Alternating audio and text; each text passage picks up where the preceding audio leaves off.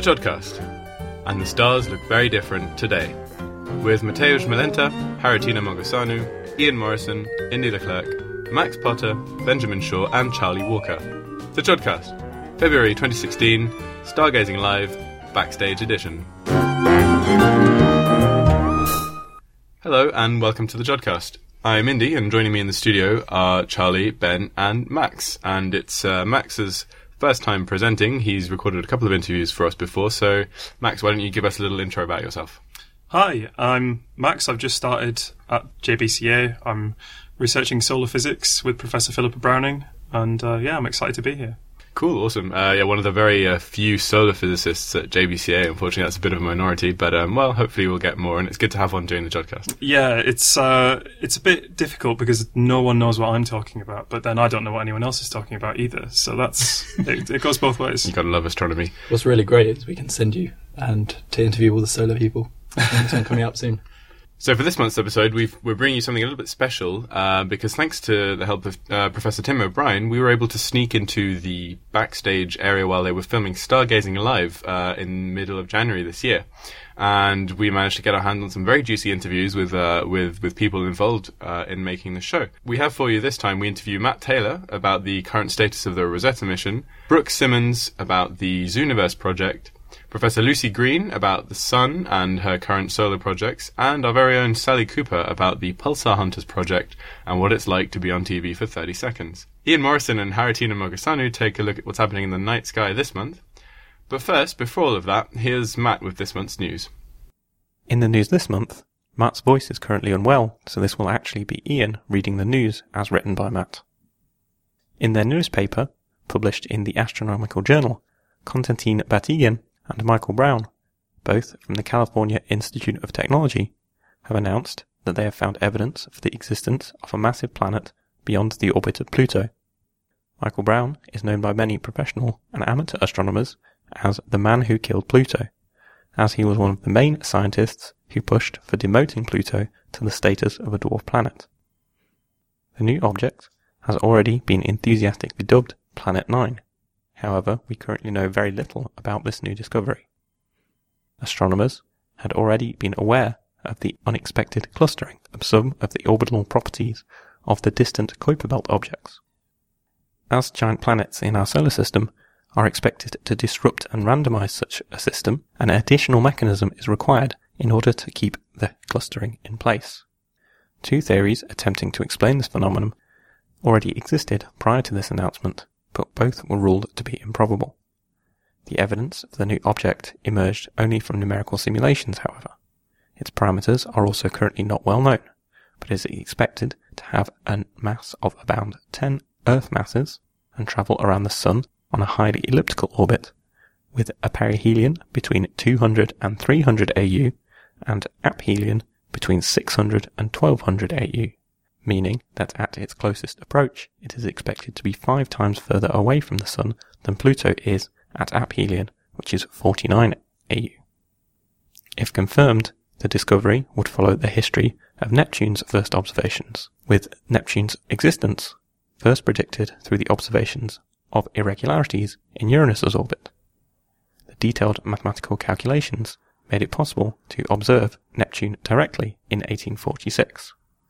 Planet 9 was greeted with a dose of skepticism by some scientists, as previous such announcements still remain unconfirmed. It is, however, believed that future observations based on these new predictions will allow astronomers to give definite answers on the existence of planets in the outer solar system. Also in the news this month, private space exploration company SpaceX has had its share of good and bad luck. On December 22nd, the two-stage Falcon 9 rocket successfully launched a payload with 11 Orbcomm OG-2 communication satellites. A few minutes later, the first stage of the Falcon 9 rocket landed safely on the ground, back at the Cape Canaveral Air Force Station's Landing Zone 1. This was the first time such a feat has been achieved, and it marks an important milestone towards the development of the fully reusable first stage of the Falcon 9 rocket. It will eventually allow a dramatic reduction in the cost of sending cargo and ultimately humans into Earth orbit. images released 2 weeks after the landing showed a structurally intact, although slightly blackened, first stage. This particular example will, however, not fly into space again. On January 15th, SpaceX conducted a static firing, during which the performance of all of the engines of the recovered booster was tested. The overall results were very good, although some fluctuations in the engine's thrust were reported. Elon Musk, SpaceX's founder, confirmed that the rocket will now be treated as an artifact, and it is probable it will become a valued piece of a museum exhibition. On January 17th, the company successfully launched another rocket, this time carrying a Jason 3 ocean monitoring satellite. In this case, a landing on a platform floating on the Pacific Ocean was planned. It was, however, unsuccessful, making it the third time after January and April 2015's failed attempts that this has happened. A video released shortly after the landing shows the first stage landing vertically as expected, but then starting to tilt over to one side and ultimately hitting the deck and exploding. The possible cause of this mishap, according to a post from Musk, was ice buildup due to a heavy fog, which led to one of the 4 landing legs failing to latch securely. The company is hoping to be back on track with a successful barge landing in 2016 as they start to feel the pressure from their competitors, including Blue Origin, owned by Amazon's founder and CEO Jeff Bezos, who have managed to send their New Shepard booster to space and land it safely on the ground twice in the last 2 months. And finally, lovers of exotic cuisine may be in for a treat. A paper authored by CSIRO astronomer Keith Bannister and his colleagues describes new structures in our Milky Way. These invisible lumps of gas are reported to be shaped like lasagna sheets, noodles, or hazelnuts. Using a new survey technique, the team was able to observe a variation in the light curve of a quasar. Called extreme scattering events, these phenomena were first observed more than 30 years ago, and so far only a handful of them have been recorded. The team has observed a sample of around 1,000 active galactic nuclei every month, looking for a highly structured change in their radio spectra between 4 and 8 GHz, using the Australia Telescope Compact Array, or ATCA. 2 months after the start of the survey, Bannister and his colleagues were able to identify an ESE in the direction of PKS 1939-315, a quasar in the constellation of Sagittarius. The characteristics of the first observations showed this particular ESE was possibly still in progress, making it the first real-time observation of such an event. After the initial discovery, more frequent monitoring was started, this time with a wider frequency range between 2 and 11 GHz. Other instruments were also used, including the Very Long Baseline Array, or VLBA, which was used to obtain geometry and angular scale information, the Gemini South Telescope, which was used to provide information on reddening due to dust, and the Small and Medium Research System 1.3 meter telescope, which was used to obtain optical images of the source. Observations from these telescopes showed no variability. Thanks to the wide bandwidth of ATCA, the team was able to get better constraints on the lens model, using a new method of computing a one-dimensional slice through the lens. 2 possible geometries were considered, an anisotropic one, equivalent to an edge-on sheet, and an axially symmetric geometry, which is used for modelling spherical clouds and shells. The obtained results were inconclusive, however. The electron column density distributions throughout the slice were similar for both models. Both geometries exhibited variations in their electron column density consistent with the diverging lens model, and did not support the possibility of a converging lens, making it possible to rule out that particular model.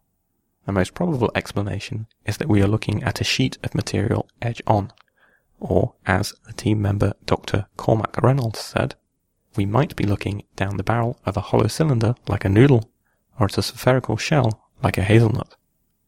It is expected that additional observations will provide further information on the distribution and geometry of these elusive lenses. This, in turn, should tell us more about the composition of the interstellar medium in the Milky Way. Thanks for that, Matt. as I said before the news, this month we've got some really cool interviews for you guys, mainly because we managed to sneak backstage during the filming of Stargazing Live. I mean, I don't know about you guys, but that was a really cool experience to actually have a look at behind the scenes of a live TV show, and it was about astronomy. Yeah, well, standing behind the cameras while they were actually filming, it was pretty cool. So we managed to hang around in the Jodrell tea room with some of the other scientists who were there, and well, people come and go. So we managed to get our hands on Matt Taylor, the Rosetta head. We managed to find Lucie Green to give us a bit of her time. But first, we're gonna give you an interview with our very own Sally Cooper, who has presented a few times, done a couple of interviews, and who was the chief editor for a while. She was part of the Pulsar Hunters project. She was very heavily involved in this Pulsar Hunters project, citizen science project, run using the Zooniverse, which let people identify pulsars in data, which would then lead to follow-ups from scientists. And I'm sure many of our listeners will have probably participated in that during the week of Stargazing Live. So here's Sally talking about her experience with that and the science behind it. Today we are joined by special guest Sally Cooper, who's joining us not straight off her role as a BBC presenter, but a few days later. Welcome to the Jodcast once again. Hello. And you've been on here before as a role as a Pulsar Hunter. Yeah, I think when I was interviewed before, I just found 2 pulsars, my first 2 pulsars. And now you're getting the British public to do it for you. I am indeed. So you've been involved in Stargazing Live in a really special way this year. Can you tell us a little bit about what you've been up to? Yeah, so I, along with a lot of the Manchester people, were involved with the sort of science behind the Pulsar Hunters. So my involvement was preparing the data that we were going to put onto the website, as well as when the website went live, there was a group of us who were looking at all of the classifications that the public had made. So this is all for the Pulsar Hunter project, which is a Zooniverse project. Presumably you've been planning this for quite a while before the live episode started. When did you first start thinking that searching for pulsars was something that could be done with the public? There's one problem with searching for pulsars. Well, there are many problems, but one of them is the number of candidates that we get. So doing a survey, such as one of the main ones I'm involved with, which is with LOFAR, the low frequency array in the Netherlands, is that for one pointing on the sky, we get 20,000 candidates. Now, if you times that by the number of pointings on the sky, we're talking millions of candidates. And is the pointing the area in the sky that's... The pointing is, the sort of the beam on the sky. That the telescope is pointed at? Yeah. For LOFAR, we actually create 222 beams on the sky. So from those, we get around 20,000 candidates. Per pointing? Yes. Wow. So what do you mean by candidate? So a candidate is just a repeating signal. And obviously, you're searching for repeating signals because pulsars, by nature, repeat over a certain time period. Yeah. So what's involved for you as a pulsar hunter in going through these candidates and actually picking out real pulsars? And what kind of things can contaminate that process? So this is the problem, is that there are, say, millions of candidates per survey, and from each candidate, you can look at various different features belonging to that candidate. So one of them might be the pulse profile. And the pulse profile is what the Pulsar Hunters were seeing. Yeah, and then the other plot below that on the website was phase versus time, which is how consistent the signal was throughout time. And you want it to be very consistent throughout time. Is that right? It has to be... Yeah, because a pulsar is really stable. The period of a pulsar is really stable. You want it to be appearing at the same point in the phase. At every time? At every time. And then you'll see a dark stripe, which is what people were looking for. Cool. So a signature pulsar would look like 2 bright peaks in the profile, which refers to the 2 phases, and then also 2 what I call sort of tram lines, which are the 2 vertical lines in the phase versus time plot. So you had all of these millions of candidates for the survey. How many were you getting through on your own?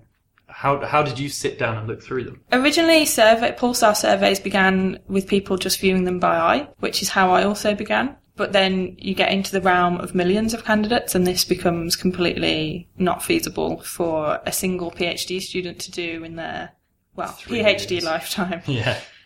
So one thing is that humans are really good at picking out features by eye, but as I said, it's difficult for one person to do that. So what we moved to doing was applying machine learning techniques to these candidates, and they can give us a very good filter. They can remove a lot of at least the noise, but the problem with telescopes in the modern world is that they're normally in RFI environments, so I mean radio frequency, can disturb the signal. So what examples of things get in your way that you notice on a regular basis? Can you look at a thing and say that's a microwave or that's an aeroplane? So microwaves have definitely cropped up. You might have heard about them. Peritons might have been discussed on the Jodcast before. The bane of my life. Yeah. But specific to the data set that was on Pulsar Hunters, there is radar that is near to the Effelsberg radio telescope. And so you can imagine radar signal can be easily picked up by a radio telescope. And it's periodic. And it's periodic, so this is the problem. This is the problem why RFI is particularly worse than, say, just noise, is that RFI is periodic and can mimic the signature of a pulsar very well. Can you get rid of some RFI but keep that instance of data so that you don't have to throw it away when it's been contaminated? So one big difference between RFI and pulsars is that pulsars are generally broadband, which means they show up a range of frequencies. So similar to the time phase plot that was on the website, there's also a frequency phase plot, and you're looking for a similar signature of 2 tramlines, so it's consistent with frequency, whereas RFI tends to be narrowband, and so you only see it at a specific frequency. So it's quite easy to see that by eye and throw away those candidates. And that's what we'd ideally like a classifier to be able to do, is say pulsars but definitely aren't, and those that look like pulsars and may potentially turn out to be new discoveries. And then you slot in the humans to do the final analysis with that. Yeah, so normally when you apply some sort of classifier, you want to filter out all of the noise, and then you're left with only candidates that are predicted to be positive, and then they normally go on for visual inspection by a human as the very end process. So what you're essentially doing with Pulsar Zoo was using the public as a human classifier for pulsars. Yeah, exactly. So instead of applying, say, an algorithm to look for features to maybe separate the data, we instead used humans, which I believe Brooke will talk about. But the way that we use that basically is that you take one candidate, and say 50 people might classify this on the web page. 10 of them might say, no, this is rubbish. But the other 40 might say, yes, this is a pulsar. And therefore you get a score based on the voting, the classification of those people. And then you can take all of those classifications and make a ranked list. Us as the science team behind it at Manchester, we just acquired this list of classifications, and then we would just check whether these candidates were worthwhile for follow-up. And we were going through that manually the day after, and the day after, and the day after. Yeah, we were strong-armed into it. Everyone was strong-armed into it. Very little sleep. Everybody else's research had to be paused to fill in colossal spreadsheets. What was the overall result of these endeavours? Yes, thank you for that, for your involvement. You're welcome. I think the whole team here at Manchester, well, everybody was actually located in different places, so I speak generally of Manchester. But the science team basically were taking this list of candidates and taking what the public could see on the webpage was just a simplified version of the full candidate, so that the top few ranked ones, we would check the full version of this candidate, by which I mean some of the extra data that goes along with it.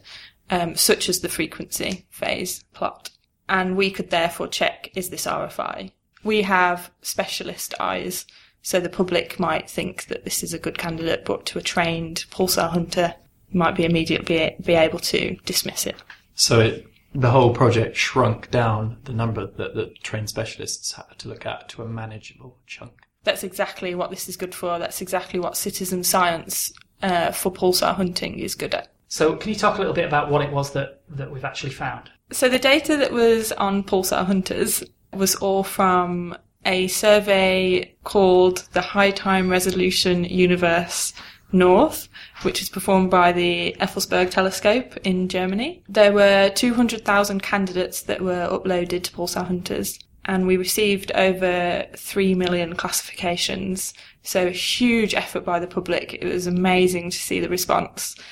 You've just referred to what we found. So on the show, we discussed the discovery of a pulsar. So this was an independent discovery of pulsar 2045 plus 3633. No, it has another nickname. It does have a nickname to do with a guinea pig. So what sort of pulsar is this? Is it just a run-of-the-mill common or garden pulsar, or has it got anything particularly interesting about it? Yeah, so this pulsar is interesting actually. So it's got a period of 32 milliseconds, and we therefore put it into our MSP, millisecond pulsar class. But what's really special about this pulsar is that it's actually in a binary system. That means that it's orbiting around another star. We don't know what that other object is yet, but it has a binary period, which means the time for it to go around its orbit once is approximately 32 days. What day was this pulsar discovered on, out of the 3? So this candidate was flagged, I believe, on the first evening, but it takes a while for, obviously, we were going through a list of ranked candidates. And so on the second day, we'd been through our list and we found this, thanks to the public. And we then did a follow-up on the Wednesday night, which was the second show. So during the filming of the show, there was a follow-up observation of this source. And that's how this turned out to be a real pulsar. I'll just add that this particular candidate was classified by, I think, at least 30 different people. And so thank you to those 30 people specifically, whoever you may be. I think their names are on the website. They're on the website now. There is a link to the actual candidate that turned out to be this real pulsar, along with the names of those people that did classify it. Would there have always been able to be a live follow-up on the show of the pulsar, or was it quite lucky that this one was where it was in the sky? Or? It was very lucky that it happened to be in the sky at the time of the show, because obviously the night sky moves around. So it just happened to be in the right place at the right time. Fantastic television. Yes. And also on this night, you appeared on the television as well. I did. So can you tell us about that? So on the Wednesday, we'd had very little sleep from the night before. We'd been going through all of the comments on the candidates, as well as going through our candidate lists. And so I was asked to be on the show. So during the follow-up, the controller switched the telescope to move to the pulsar. And meanwhile, me and Renee, who set up all of this idea, were in the control room also. And we were, whilst the show was live, we were checking the candidates, more of the candidates, to see if there were any more pulsars in the data. And were there? So what the public did was give us this ranked list, and one of those turned out to be this new pulsar. And also there were maybe 10 to 15 more really good candidates that we have been in the process of following up also. They might not turn out to be anything real, but we're going to follow them all up too. And I'm sure the website will update with any more results as they come. Yeah, definitely check out the website still. There are results about the discovery, as well as there will be more information. So is Pulsar Hunters definitely going to be an ongoing thing? Are we going to upload more data from this survey, data from other surveys? At the moment, that's an unknown, but there is definitely a lot of scope to be done with citizen science for Pulsar Hunters. It might not be with that specific survey. It could be another survey. Other groups around the world could want to do this, so there are other citizen science projects for pulsar hunting around the world. There's one specifically in America with Green Bank Telescope, who actually use schools. So they go around as part of outreach to teach them about pulsars and as well how to classify them, and they become part of the classification process and discovery process. So while we were doing this, we were learning ourselves what the most efficient way to classify these pulsars was and what the best way of looking through the candidates was. How would you change what information is presented to the public in the future, or how would you change Pulsar Hunters to make it more efficient? Is there anything that we actually learned while doing this experiment? Definitely. Pulsar Hunters on Zooniverse was a first. To have pulsar classification on Zooniverse was a first. And so what we gave the public was a limited view of what we would really call a candidate. So I talked about the profile and the time versus phase. There is other data associated with each candidate that we can represent within different figures, which we didn't show the public. And actually what we found by the public discussing individual candidates was that they caught on very quickly to what these plots meant. I was astonished, actually, at the response we got back during the sort of talk, as it's called on the website. They began teaching each other. Exactly, they then teach each other. And so what might be a way forward in the future is to say, well, okay, when you're new to the site, you get what we showed originally, which is the profile and the phase versus time. But then maybe once you get so many classifications right, we then give you an upgraded version and say, okay, now here's the frequency plot too. And then those people that then get those classifications right, we can then say, okay, this is all the data we have about this pulsar. And then they learn and they become our expert classifiers. So now that the first iteration of Pulsar Hunters is done and completed and was a success, what's your role going to be for the next few weeks or months? So currently I'm in the process of writing up my PhD. So in the immediate future, I will be concentrating mainly on that and hopefully becoming a doctor. That would be nice. How far off that are you? Around 3 months. So at time of listening, you'll still be working on it? Yeah. But I'm sure we can have you back for another interview after you become a doctor. I can, and I can tell you what I found. Oh, Excellent. Thank you very much. Well, I just wanted to say also a big thank you to everybody that's listening to this that also went onto the Pulsar Hunters website and classified, because without them, this wouldn't have been possible at all. Yeah, thank you very much. Thanks for that, Sally. Charlie and Ben, who are here with me in the studio, had many late nights that week, staying up, looking for pulsars and interacting with all the Pulsar Hunters on the Zooniverse website. Guys, you want to maybe share your experiences in sleep deprivation? Yeah, we locked ourselves in the Lovell seminar room here at JBCA in Manchester. We set ourselves up with some snacks. We got our laptops around a table. We had the big screen set up, ready to watch the show live. And as soon as the Pulsar Zoo project was mentioned, usage of the site spiked, and we began basically going through the forums and looking at what people have said and responded to them, looking at certain pulsars, Pulling up the interesting candidates. telling people what they were seeing, what they weren't seeing, why what they thought they were seeing was right and wrong, and Why there basically was so talking much to the reply. public as they were classifying.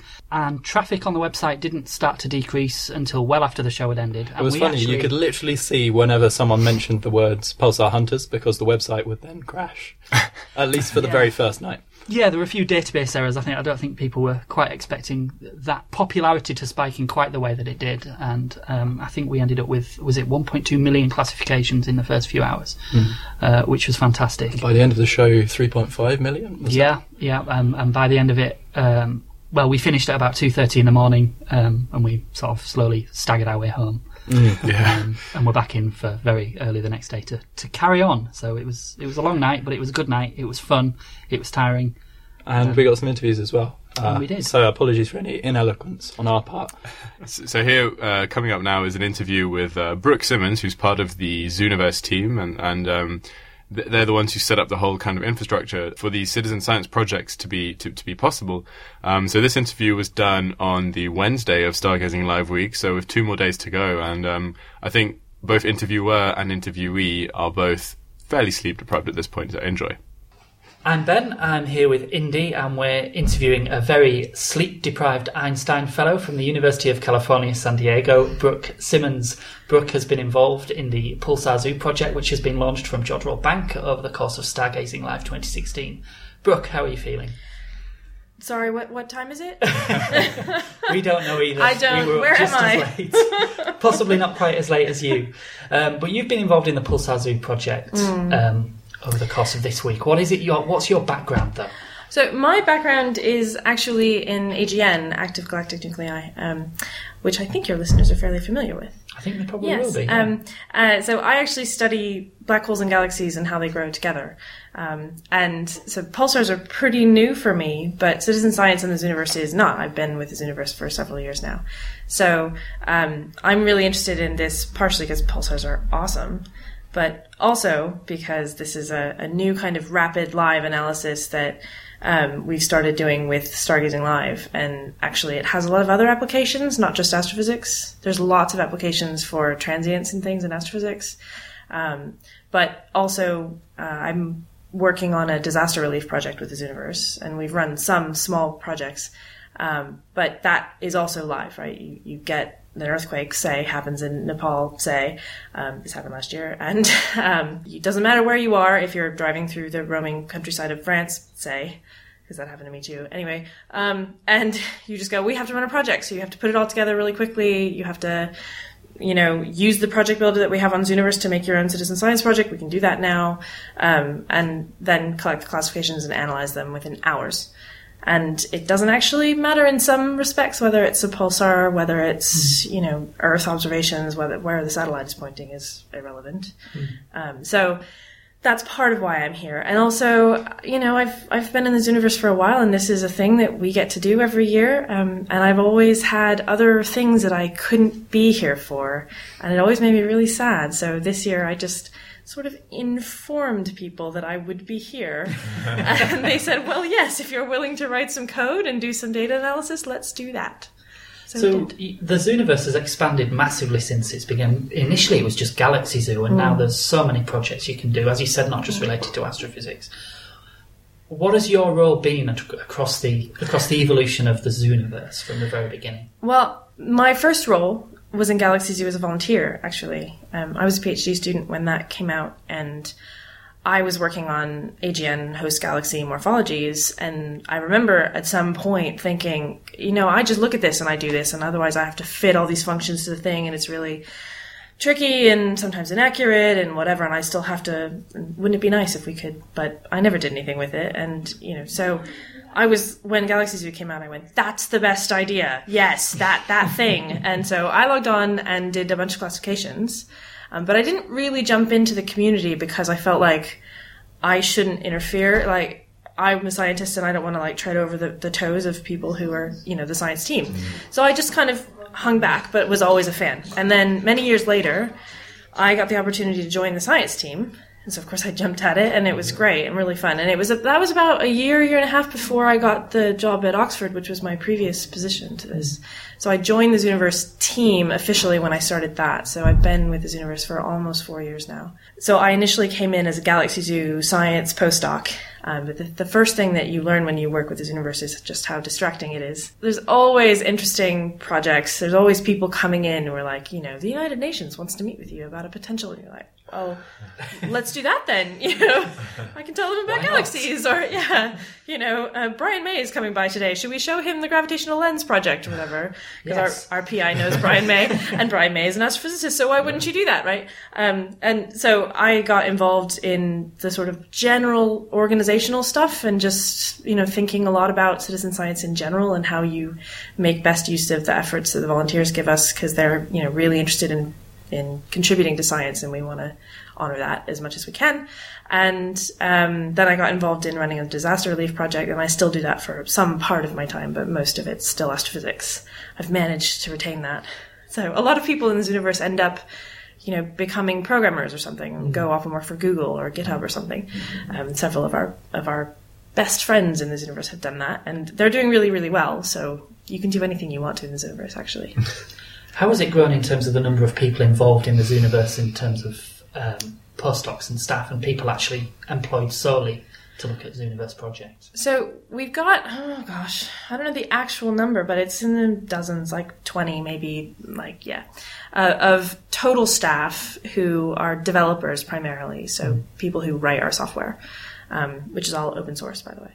And so they are split between Chicago and Oxford as home base, but actually a lot of them are in various places and come into the office 1 or 2 days a week. In terms of postdoc effort, in terms of science postdoc efforts, I was actually the first science postdoc employed by Galaxy Zoo.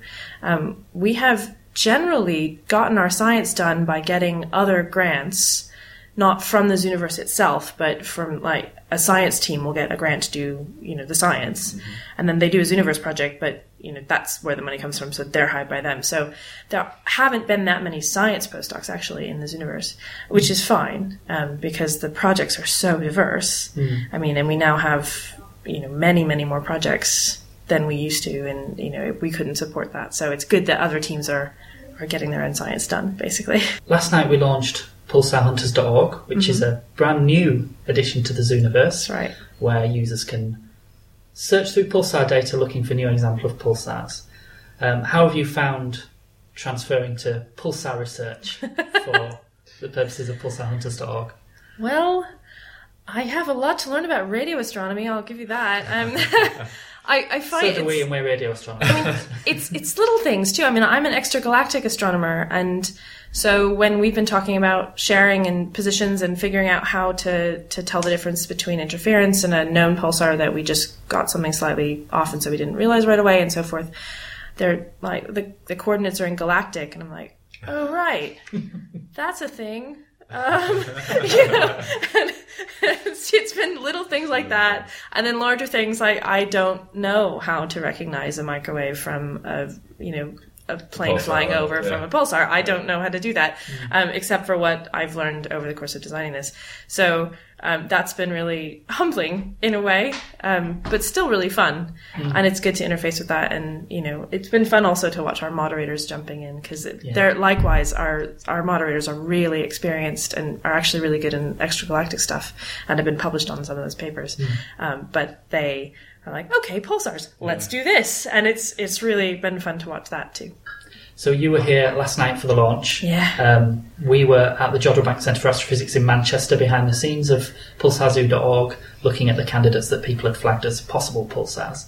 None of us got any sleep. Nope. Really. Give us an idea of how your evening went from start to finish last night. Well, it was pretty sort of ticking along and like we expected. I'm not going to say slow, because we knew where we were going and exactly what we were doing. And then all of a sudden it was like, it is happening right now.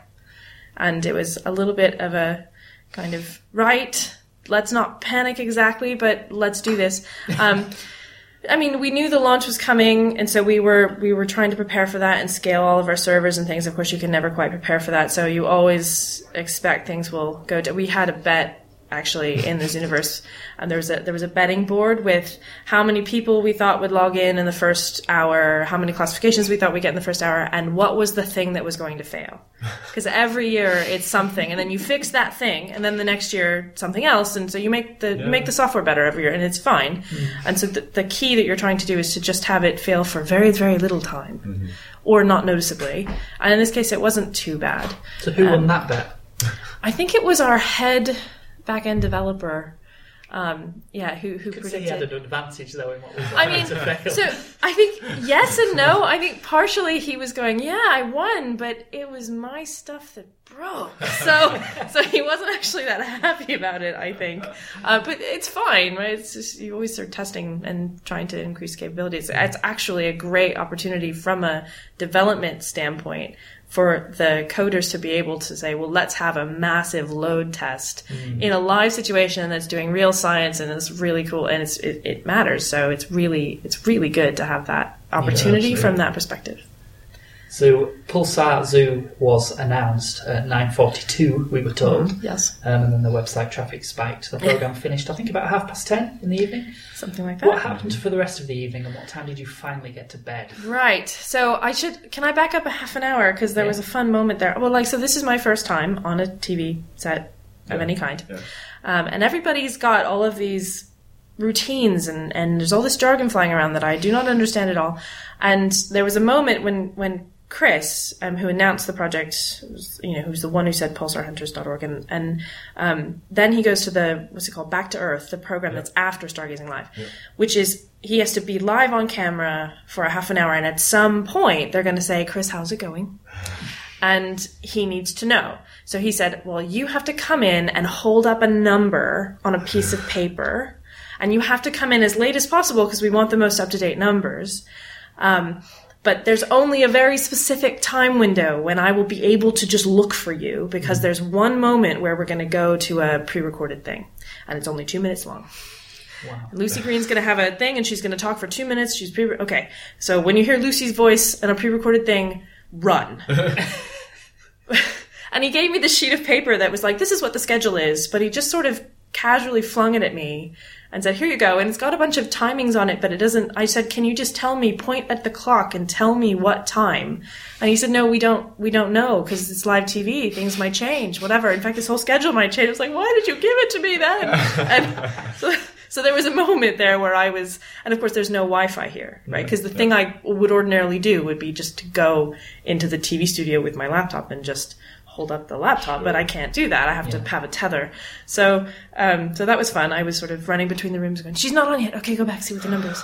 She's not on yet. Go back, see what the number is. So that was fun.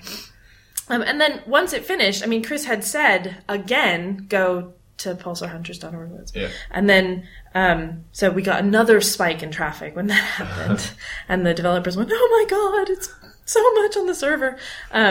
So we spent most of the first part of that night just trying to make sure everything was going to stay up and marveling at how fast the classifications were coming in. Mm-hmm. And in fact, what happened was at first the database it fell behind. It was so busy doing the work of recording the classifications that it wasn't telling us how many it had. So I am continually amazed by, this is going to sound random, I'm continually amazed by how difficult it is to find the distance to anything in the Milky Way. Right? Mm-hmm. It's non-intuitive that would be much, much more difficult than finding the distance to another galaxy. Yeah. But of course it is, and I understand why, etc.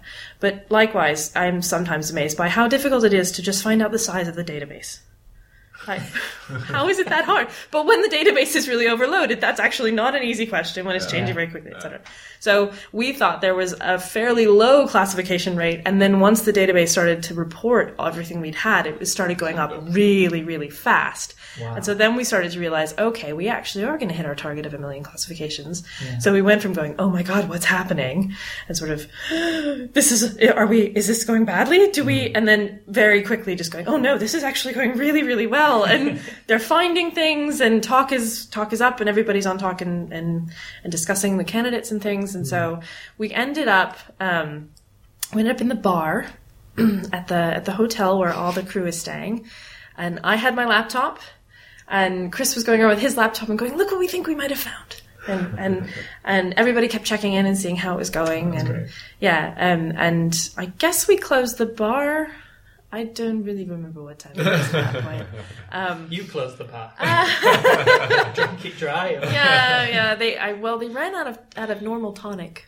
Oh, no. I had to drink slimline tonic. I mean, the sacrifices I make for science, really. So no, it was fine. So by that point, we knew that okay, we have data. We probably have enough data to do something. We thought that if there was a candidate that came out really, really clearly, that we could send that to the people here and they could observe it overnight if it was up. Mm-hmm. But that didn't quite work out with coordinates and the sources and stuff. So fine. We said, okay, we'll run the aggregation stuff and we'll just do it in the morning.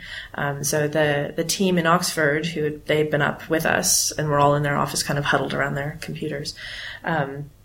They ran all this stuff that I had needed them to send the data to me. Mm-hmm. And then they went to sleep. And then I theoretically set the code running and went to sleep. But then, of course, I couldn't sleep because I kept going, oh, you know what? I need to do this thing. And, oh, I forgot this. And I should set this up so that it's done by 7:30 because there's a script meeting and they want to know what's been found and stuff. So I think I went to bed at 5. I'm not really sure. And you were back here at Jodrell Bank by... Oh, well, I was up by 7:30, but we sort of then had a series of must do this, so we couldn't deal with the half-hour bus ride or, whatever to get here. Even though it's massively better to be here because the wired Ethernet is very, very fast compared to the hotel Wi-Fi. Not great.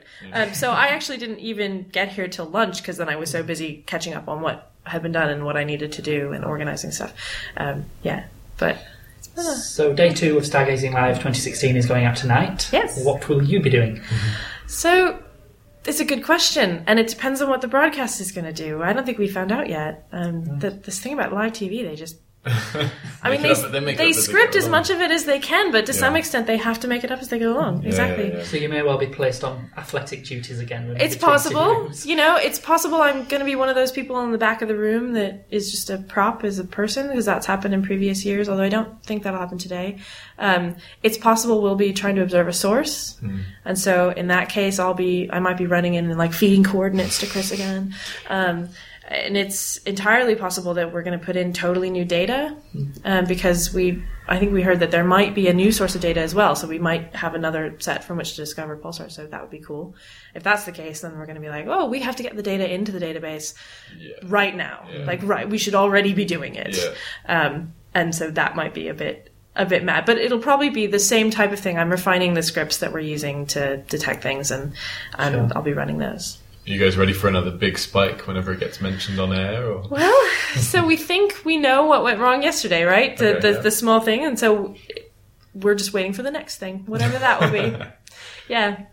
I think the funniest thing about this is that part of the reason it broke is that this classification is pretty easy. And so people can do it really quickly. And so you just get a lot more classifications per second than for other projects. And that's a pretty heavy load. But that's good, right? Because it means the project is a success. Yeah. So do you expect us to have a brand new pulsar discovered by this evening? Oh, I wouldn't like to predict. Because who knows? We've got a lot of candidates to go through, so I am really hoping, and I think based on the statistics, my understanding is that there is an expectation we might find a few. So let us hope that we are average in terms of the statistics, right? And we find a few. And I will hold out a sort of very distant hope for Brian's wish of finding a pulsar orbiting a black hole. That would be very cool. Very much like that. Yeah, you never know. We discovered a really, really cool planet the year that Planet Hunters was on Stargazing Live, so we never know. Nobel Prize might be yours. Oh, they wouldn't give it to me. They wouldn't give it to me. I'm just the data monkey. We'll have to try and get your reaction once the pulsar has been found, because we're positive. That's right. We're optimistic on the Jodcast. You stand there with the microphone, and I can go, no, beep, beep, beep. I'm too sleep deprived, see. Oh, yeah, well, join the club. Well, Brooke, thanks very much for joining us on the Jodcast. I hope you have a successful night. Me too, and you too. And I hope we all do. You turn up for work tomorrow here somewhat less sleep deprived. Sure, that's likely. Thanks very much. Cheers. Thanks. So thanks again to Brooke Simmons for that interview. And after that, we were sort of hanging around in the tea room, and there was a screen where we could watch the Stargazing rehearsals on, which was actually very, very amusing. And while we were sort of waiting for more people to be available to interview, Matt Taylor, the Rosetta mission lead, popped his head in the tea room to presumably look for some tea, but also maybe to see who was around.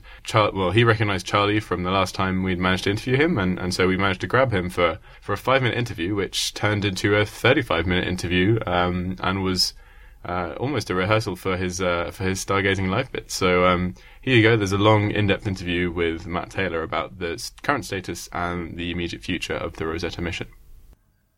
So today we're behind the scenes at Stargazing Live at Jodrell Bank Observatory, and we're joined once again by Matt Taylor. Welcome to the Jodcast. Thank you for having me. You've been on here once before. Yeah. We found you twice, but we haven't put that episode up yet. It happens. I get around a bit. So have you been doing quite a bit of outreach recently, ever since Rosetta blew up? Pretty poor choice. Yes, yeah. Yeah. Okay. Well, so far it hasn't done that yet. But no, I know what you mean. It has a certain popularity associated with the mission, and much more than any of us really considered. For one reason, this is the second time I've been on Stargazing Live. I don't think I would have been on Stargazing Live for the other missions I've worked on, although I should do, because they're fantastic missions. But Rosetta has something that certainly people are interested in. Maybe the peak of interest was in 2014 because of Philae, but 2015 has seen Rosetta doing a lot of fantastic science, continues to do science, and now we're extended, and now we're actually in the extended mission in 2016, so we're going on to the end of Rosetta, and I actually wrote it in an email today that for me personally, I think this year is going to be pretty hectic for Rosetta, in that we're going to get as close as physically possible to the comet with the Rosetta spacecraft. Is this extended mission extended targets that you might not have actually reached, but because the experiments performed admirably, we've now come to the point where we can do some extra stuff? We would normally, the nominal mission was funded until the end of December 2015. That was based on a particular timeline ages ago, before launch, really. And yeah, with the science, you couldn't say no, I think. And we've ultimately, it's only a small extension for 9 months up to September this year. But still, it's pretty good. So what were some of the highlights of 2015? Well, we had perihelion in August, so we got to our closest approach in the sun with the most activity of the comet. And that's, so when we first arrived at the comet, we're talking about, 300 grams of material flying off per second, and that went up to tons of material flying off in August. We had a nice show from the comet, in terms of the amount of this material, how it was coming off. In fact, this material, the dust and the gas was causing a problem for us navigationally. So in March last year, we actually had to go further away from the comet than we expected. And in the end, we spent a lot of time last year over 100 kilometers away from the comet, which is okay, but we would prefer to be closer. And that was one of the fundamental points of coming into the extension in 2016. When the activity dies away, that we'll be able to get super close, back up close and personal with the comet to really have a look at it and really find out what's going on in that near comet environment, because that's the key for the science. Although, in spite of not being able to get close, we've still done a lot of stuff. And when you see the ground-based images, you can't see the nucleus. We're right in the middle of all of that stuff that you're seeing. And I think some of the images that I was given or have passed on today for stargazing from Alan Fitzsimmons and Colin Snodgrass, I've got some stuff from Tenerife, the Liverpool Telescope and the Newton Telescope, showing the comet from the ground. I think only last week or even this week. The tail of the comet's millions of kilometres now. It was. I remember saying it's 150,000 kilometres, thinking that's quite big, but now it's millions. It's huge. Of course, comet tails can go much bigger than that. I think, if memory serves correct, Ulysses detected one that was something like, was it over 3 AU in extent?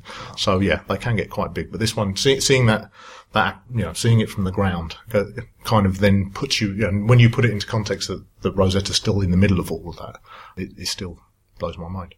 And how much of the comet's material is actually being lost in the tail? Because such a long tail, that's a lot of stuff. How long does it take before the comet shrinks to nothing? Well, the thing's 10 billion tons.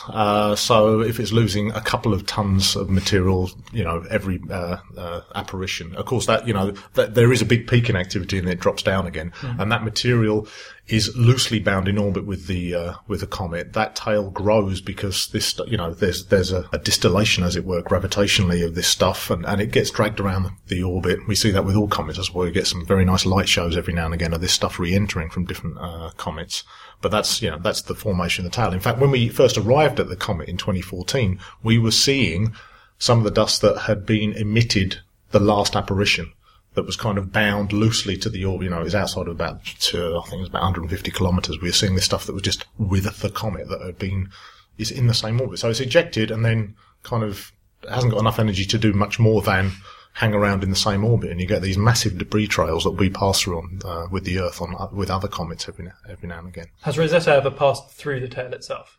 This is something we are doing at March, April time period. We'll actually fly into the tail, which for some people isn't as interesting. So some instruments, because we're going further away, it's not really what they want to do. Maybe some of the images won't be as striking, but for me, they will be. One of the main drivers was to look at the plasma interaction, actually, to go through the tail in any way to see what that tail environment is like. Again, there's this, from the plasma perspective, you look at this as a non-magnetized body that's being interacted with a plasma, with a magnetic field, and you can see how that evolves. You can see what kind of phenomena are occurring, which can be applied to all over the universe effectively.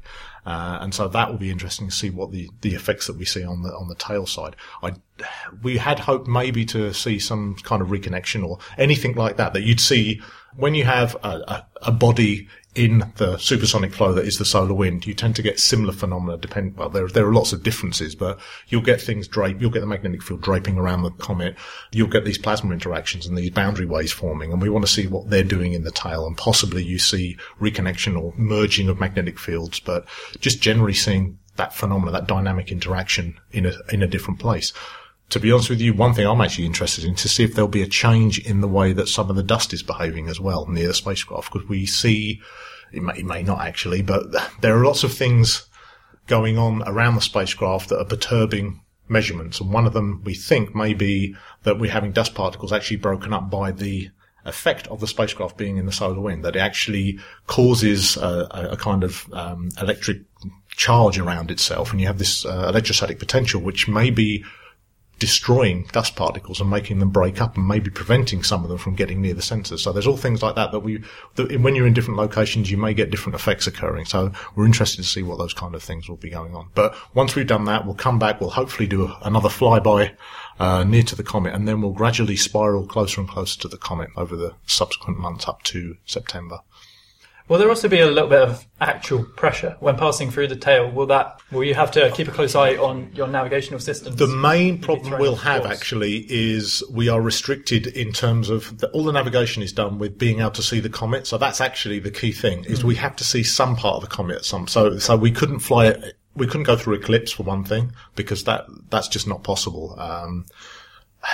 It's a bit too dangerous to not allow the spacecraft to have any power. But really, the navigation is done we have to see a certain part of the comet. And of course, when you're on the tail side, you don't see much of the comet. So there are certain things that have restricted us as to what we're doing.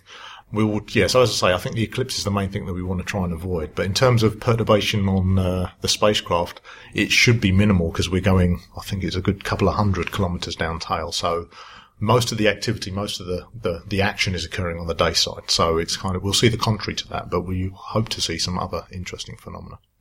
And while Rosetta's doing all these cool measurements, what's Philae going to be up to? Or what is Philae up to now? Well, since July. So we had, after the landing, it went into hibernation, and we heard a peep out of it, a couple of peeps in June of 2015. We had a couple of those up until July, and that was the last time we heard from it. So you have... It's a bit like, it's Schrodinger's cat, really, but we can't lift the box and have a look. It could be alive, and it really is. In this, there's this duality about it. You could explain the fact that we haven't heard from it in the fact that, we were very far away. It was highly active. It may have been covered in dust, so it's more difficult for the signals to get through. It could be that in July it just stopped functioning completely. There were some issues with the transmitter chain. As I say, we don't know anything since July. We were in the right kind of position in the last month or so to hear from it.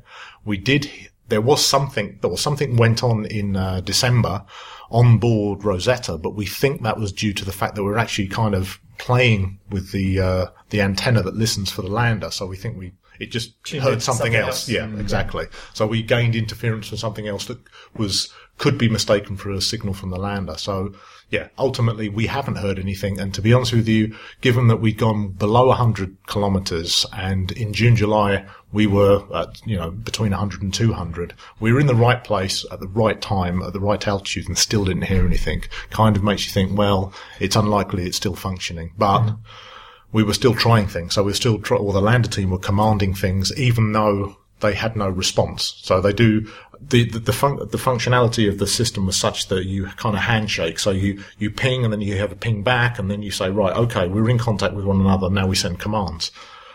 After July, when we weren't getting this response, they started doing things called commanding in the blind. So they'll send signals down without requiring to hear from the lander. And that happened a few times, and we've never really heard anything back to indicate that something was responding. Certainly there's an instrument on both the orbiter and the lander called Concert, which is like a radio tomography experiment, and you can command that and get a signal from it separate from the other chain. That didn't do anything either. So there are things kind of, once you add all that up together, indicates that maybe it might be dead. Eternally asleep. Yes. This is the thing. So it was in a dodgy situation. It was, it was on its side. It was not the best place to be, although for coming into long-term science, let me put it that way. But it was great for the science ultimately through the landing week, because it was in a place that we could have never have wished to aim for, because it was really primordial. The stuff there was very different. We got to sample two very different regions on the comet up close, which was really good. Did you expect there to be two regions that were so different? We could see even from, before August, when we got to 100 kilometers in 2014, you knew that they had this diverse morphology and terrain on the comet, and that's become ingrained in all of our minds now. You see all these differences, but actually being able to say, well, we'll land there, then we'll skim across here, and then we'll end up in this hole on the side that's got a completely different appearance and different maybe physics and chemistry. I'd say more the physics is different that has produced that environment was fantastic. Although, on the other side we weren't able to do some other experiments, but it's very popular. It has been popular, and there's still a lot of science to be done. Even with that, whatever it is, only 60 hours of data in total.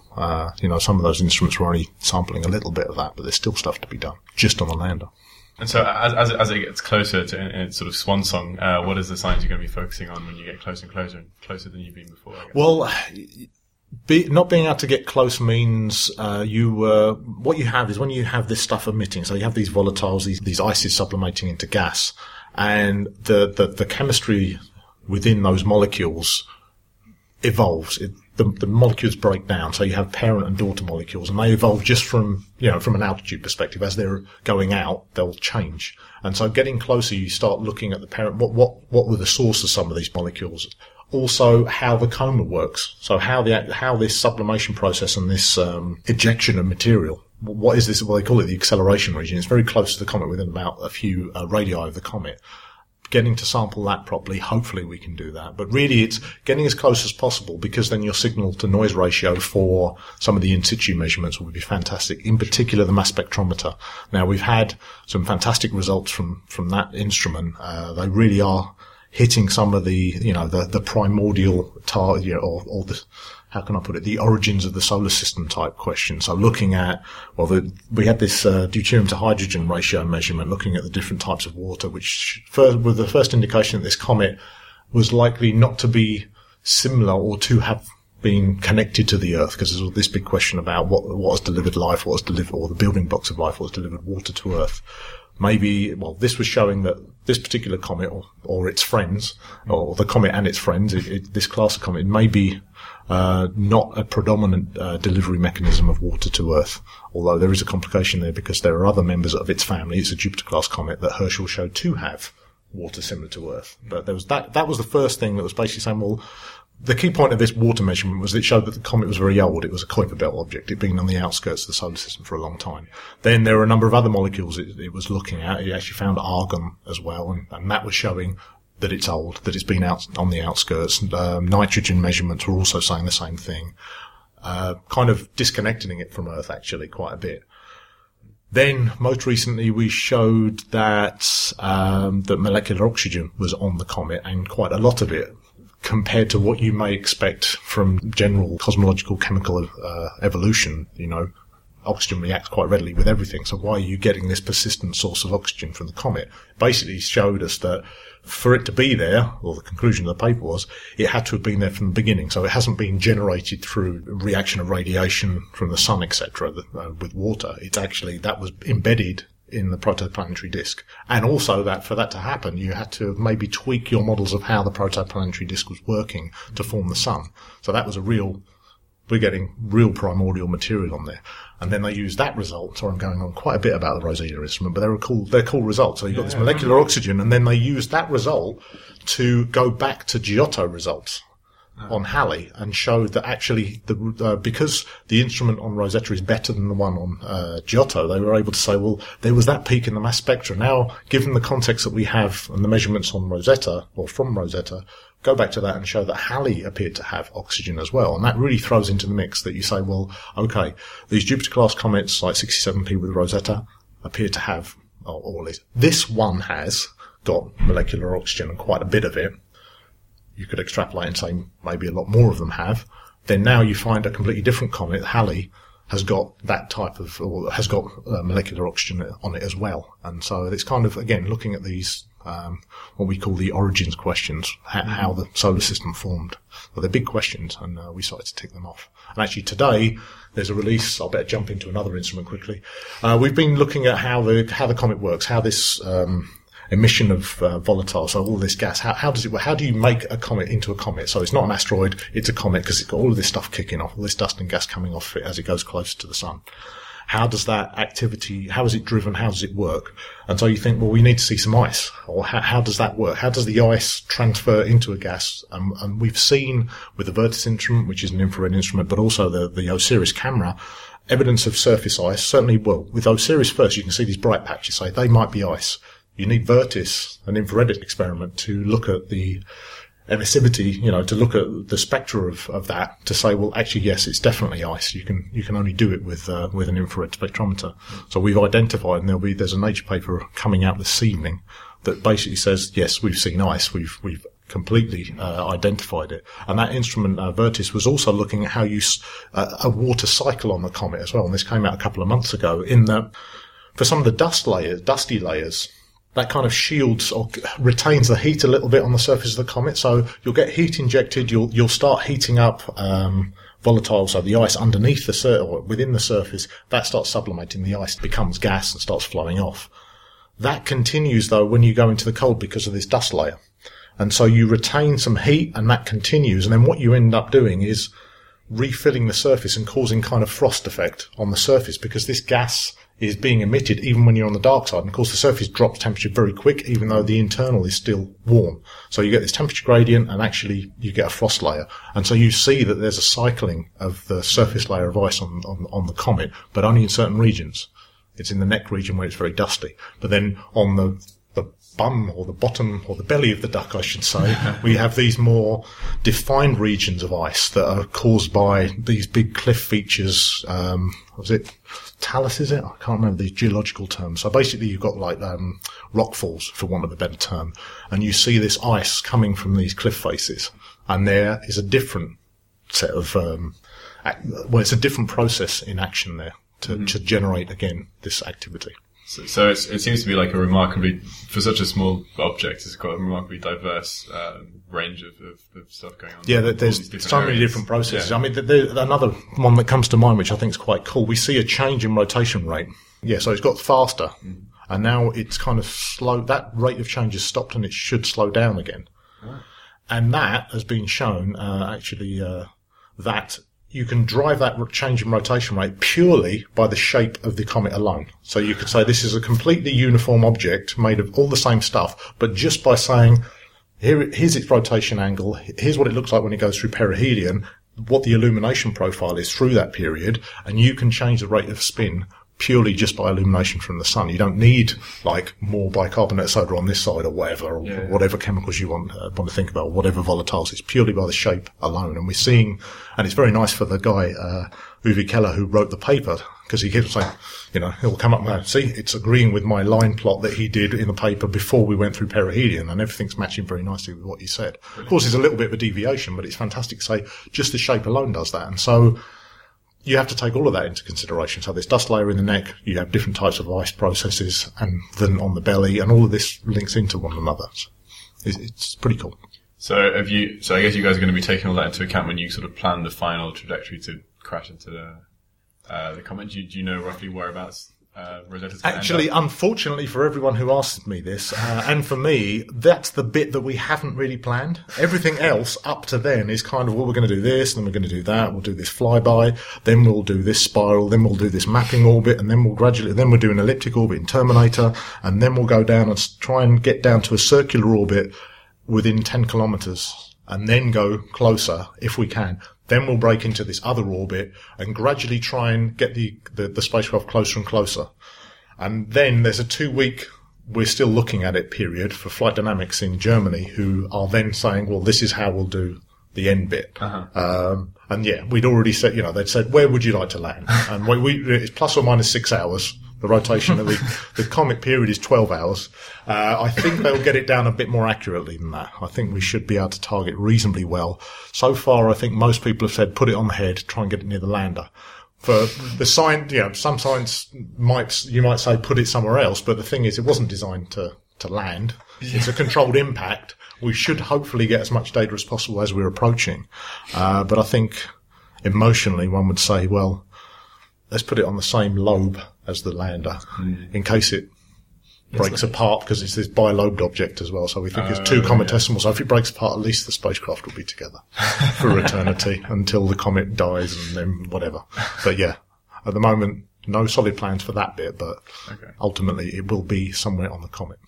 Will Rosetta stay active at all as it begins to crash? Would you possibly find a skimming and get some more strange data that you weren't expecting? We will try to be in contact with it and as close to the surface as possible. But yeah, again, one of the challenges for that period, that last 2 months of the spacecraft's life, are really being determined by the flight dynamics guys are trying to work out the best way of characterizing the near comet gravity. Because although it's a very weak gravity, it still will have very weird effects when we get below 10 kilometers. And so, it's going to be a weird time around then. But we want to try and get as close as possible. The discussion is do something so we can get as close as possible. And then from then on, people have said, well, what about after it hits? It's highly, highly unlikely. I mean, even if it just went, the solar panels have got to be pointing at the sun and the antenna to Earth, and this thing's rotating. It was not designed to go on the surface. So I'm very much more interested in the bit before that. But then we'll see the signal go, and frankly, I would say a majority of the team, maybe all of the team, will then be in tears. I know, talking to the people that have worked on it for their lives or most of their careers, that they look at that point as a low point in some sense. In particular, I say for the guys that do the operations. So because for that really is the end. But then all the scientists are like, will be turning around and saying, oh, right, we can't have any more data now. We really have to look at all the data we haven't had time to look at. And then bang, that's where the science really leaps up. And you must have enough data to last many, many years. Decades, I would say. I mean, there really is, and I can't put a number on it. You could probably say that it's this many terabytes or this many gigabytes of data. PhD students. Well, yeah, it's that. Yeah, I mean, it's for me,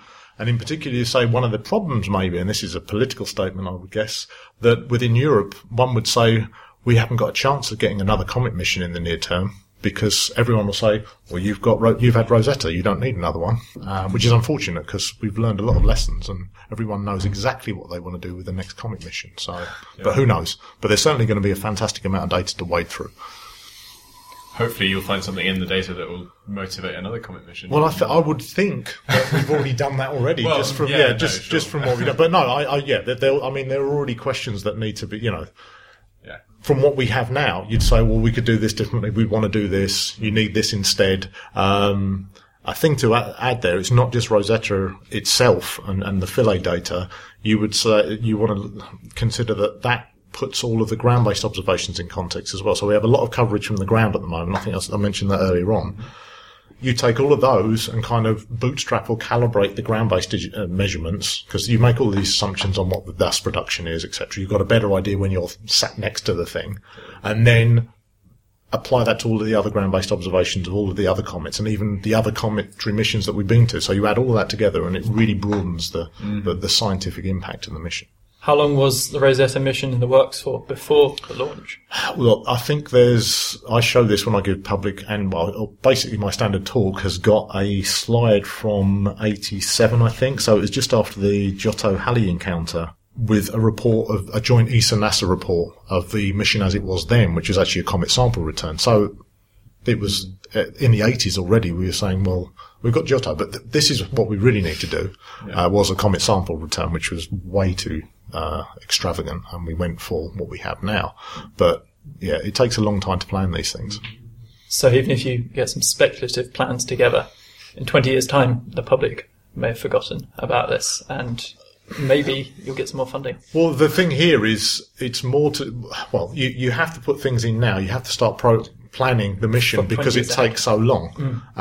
So you're talking, well, I mean, to be honest with you, that's not you want to have it in your plan, but Rosetta changed its comet 1 year before launch because we had a problem with the launcher, so we had to actually change it. That's another thing, actually. But things were planned for a smaller comet. The comet we were going to, Haritina, was about 1 kilometre across. The one we went to was 4 kilometres. So there are some things we had to tweak from a mass perspective in terms of the lander had a harder landing because it was designed for a different comet. Why did that plan change? It was because the launcher, there was an issue with the launcher that we were on. So as soon as that happened, you delay, and there's a ripple effect. That means, right, you can't launch on that date. That means you can't go to that comet.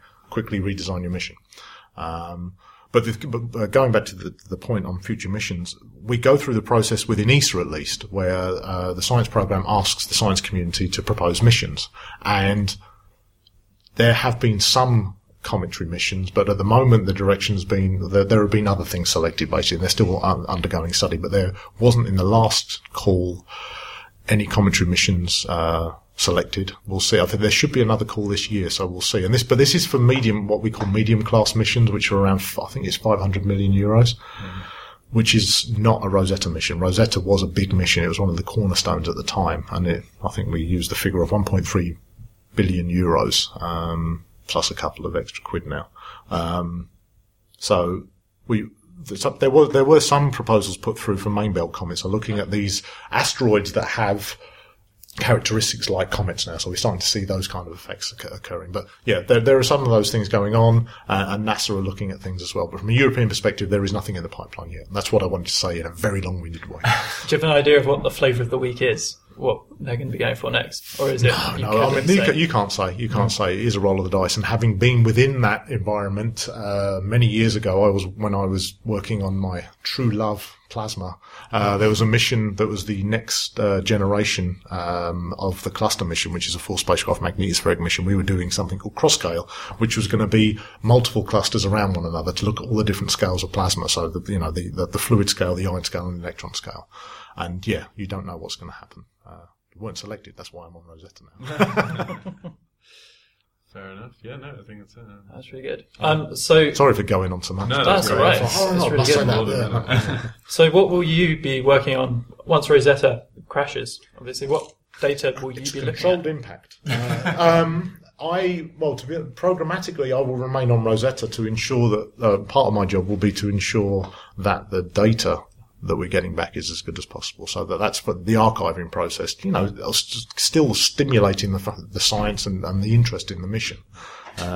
Actually, I should have said one of the other results I think was cool was during perihelion we had these massive outbursts occurring. One of them was so extravagant that it actually pushed the solar wind away from the comet, and we had wanted to get very close to measure this plasma interaction where you actually have a void in the solar wind caused by the comet being there. And we thought that would be within about 30 kilometres, and we were at 400 at one point, thinking we're never going to get there. But then we got down to about 200 kilometres, and this big this big collimated jet of material flew out and actually pushed the solar wind away. So we actually went through that cavity. It's called a diamagnetic cavity. We thought we'd have to get close, but actually the cavity came out and met us. So that was a nice one as well. But I thought I'd better add because it's a bit plasma-y. And yeah, just one quick point. As you said at the beginning, you've been doing a lot more outreach. You've been on Stargazing Live twice on the last two episodes of Stargazing Live.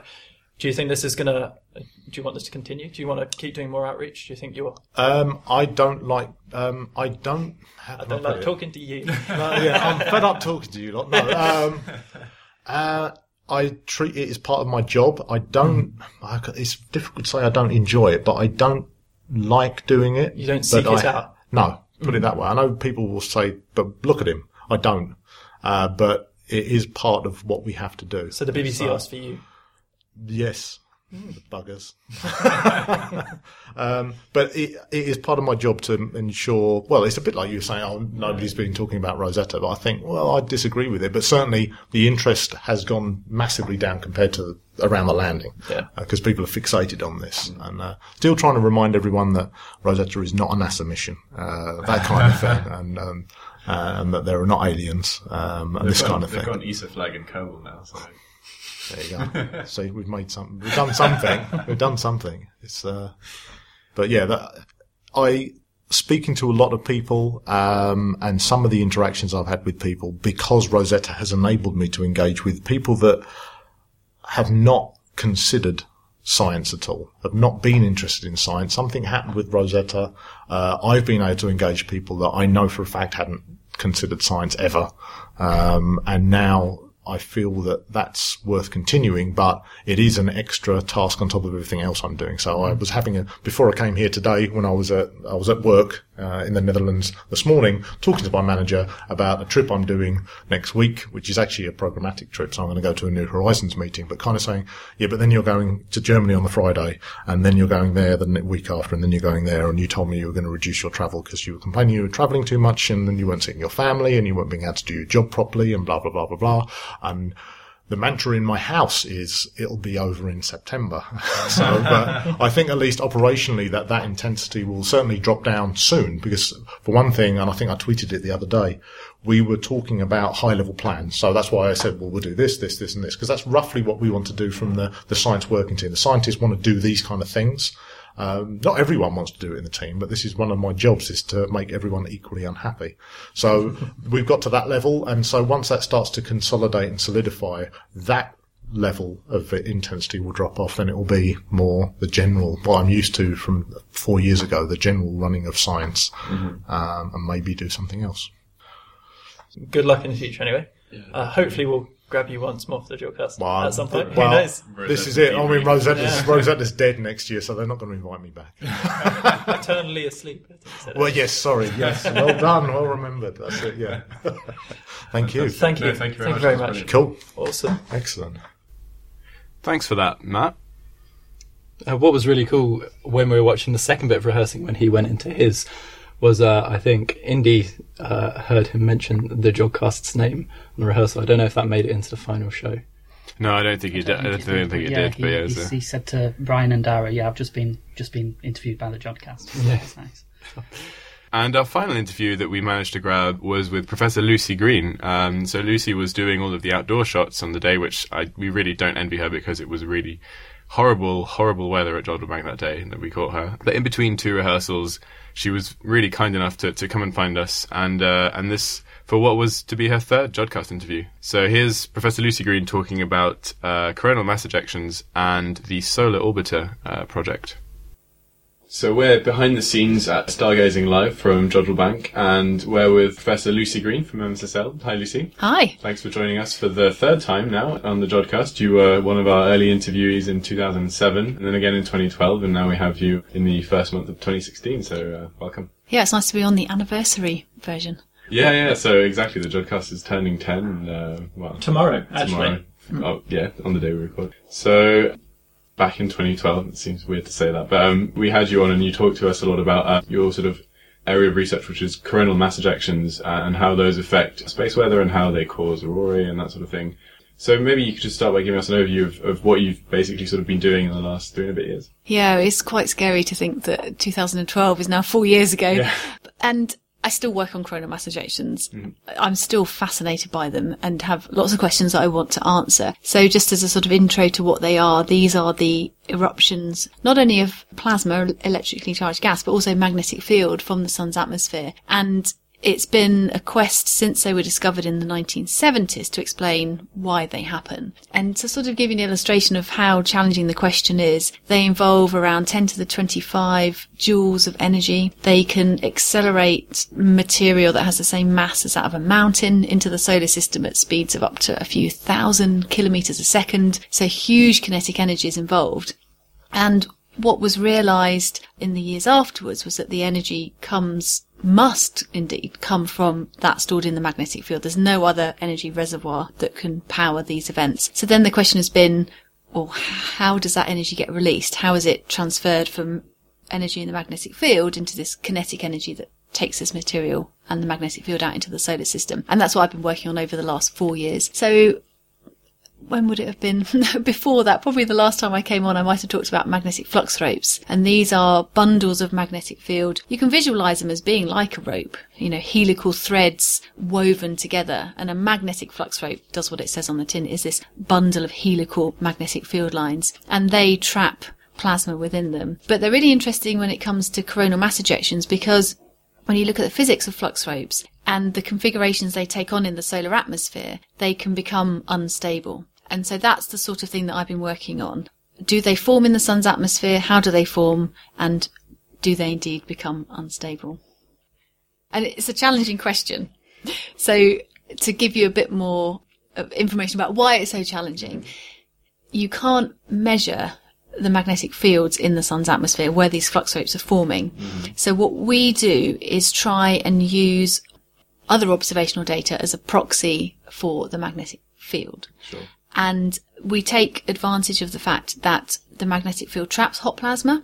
And so if we look at that glowing hot plasma, we can work from that and understand the magnetic field configurations. And we combine that with direct measurements of the magnetic field at the surface of the sun. And so I use those observations, and my students are involved in using those observations. And then we also have a researcher called Gerardo Valori who works with us, and he makes extrapolations of the magnetic field. And so what we've been doing is, between us, we've been working out how much magnetic flux is captured in these flux ropes and why they might become unstable. At what point do they start to erupt? Okay, so it might not be exactly obvious to our listeners how you go about measuring the magnetic field at the surface of the sun, for example. So how does that happen? Yeah, it's a good question, because magnetic fields in themselves feel very abstract, and, they're invisible. So how do you see them? And we capitalise on the fact that if an object which is glowing also has a magnetic field, it puts a fingerprint into the light that it's emitting. And in particular, it polarises the light. And so, I don't know, in the same way as you might wear Polaroid glasses to reduce glare from polarised light coming off of water, we can use polarising filters to measure the polarisation of light coming from the sun. And that tells us about the magnetic field, the strength of the magnetic field, the direction, because magnetic fields are vector quantities, so they have a direction too. So in the most reliable method that we use, we can make a map of the photosphere, which is the glowing visible surface of the sun, and we use the polarization technique, and you can create a magnetic map of that layer. So it's just sort of a layer of the sun. It's not a three-dimensional map of the magnetic field. It's just at the photosphere, and it tells us how strong the field is and whether it's pointing into the sun or out of the sun. And you might have heard of sunspots already, so these features in the photosphere, and they are regions of very strong magnetic fields. So when we make our magnetic maps, we see the strongest fields in the sunspot regions. So you mentioned sunspots, and one thing that always comes to mind is that the sun has these sunspot cycles, which vary over the period of years.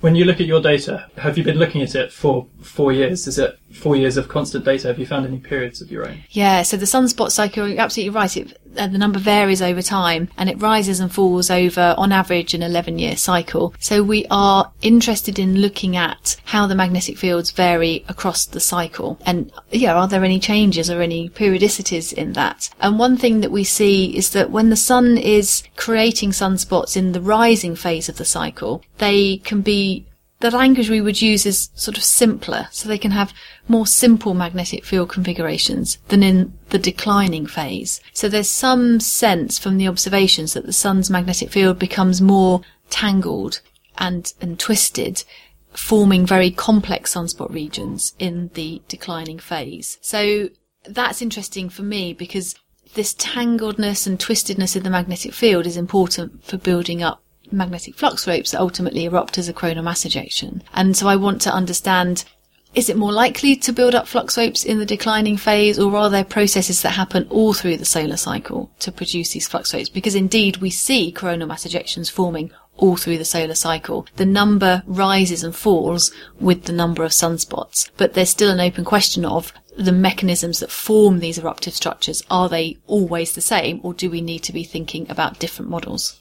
So actually, you mentioned models, and I was about to move on to that. As in any sort of field of astrophysics nowadays, modelling probably plays a pretty big part. How do you work with models? Are you taking your data and then trying to build that into recreating how a coronal mass ejection forms, or how does this kind of work? Yeah, so models are so important, and it makes me think back to a time when I was just starting in solar physics, and I went to a conference where we had loads of observations being presented on coronal mass ejections, lots of observations taken with what we call coronagraph telescopes. So these are telescopes that create an artificial solar eclipse. They block the disk of the sun, the photosphere, and they reveal the atmosphere. And then you see these eruptions moving away very clearly. And somebody got up and said, look, we've got all these observations now, but our modelling and our theoretical knowledge needs to be developed.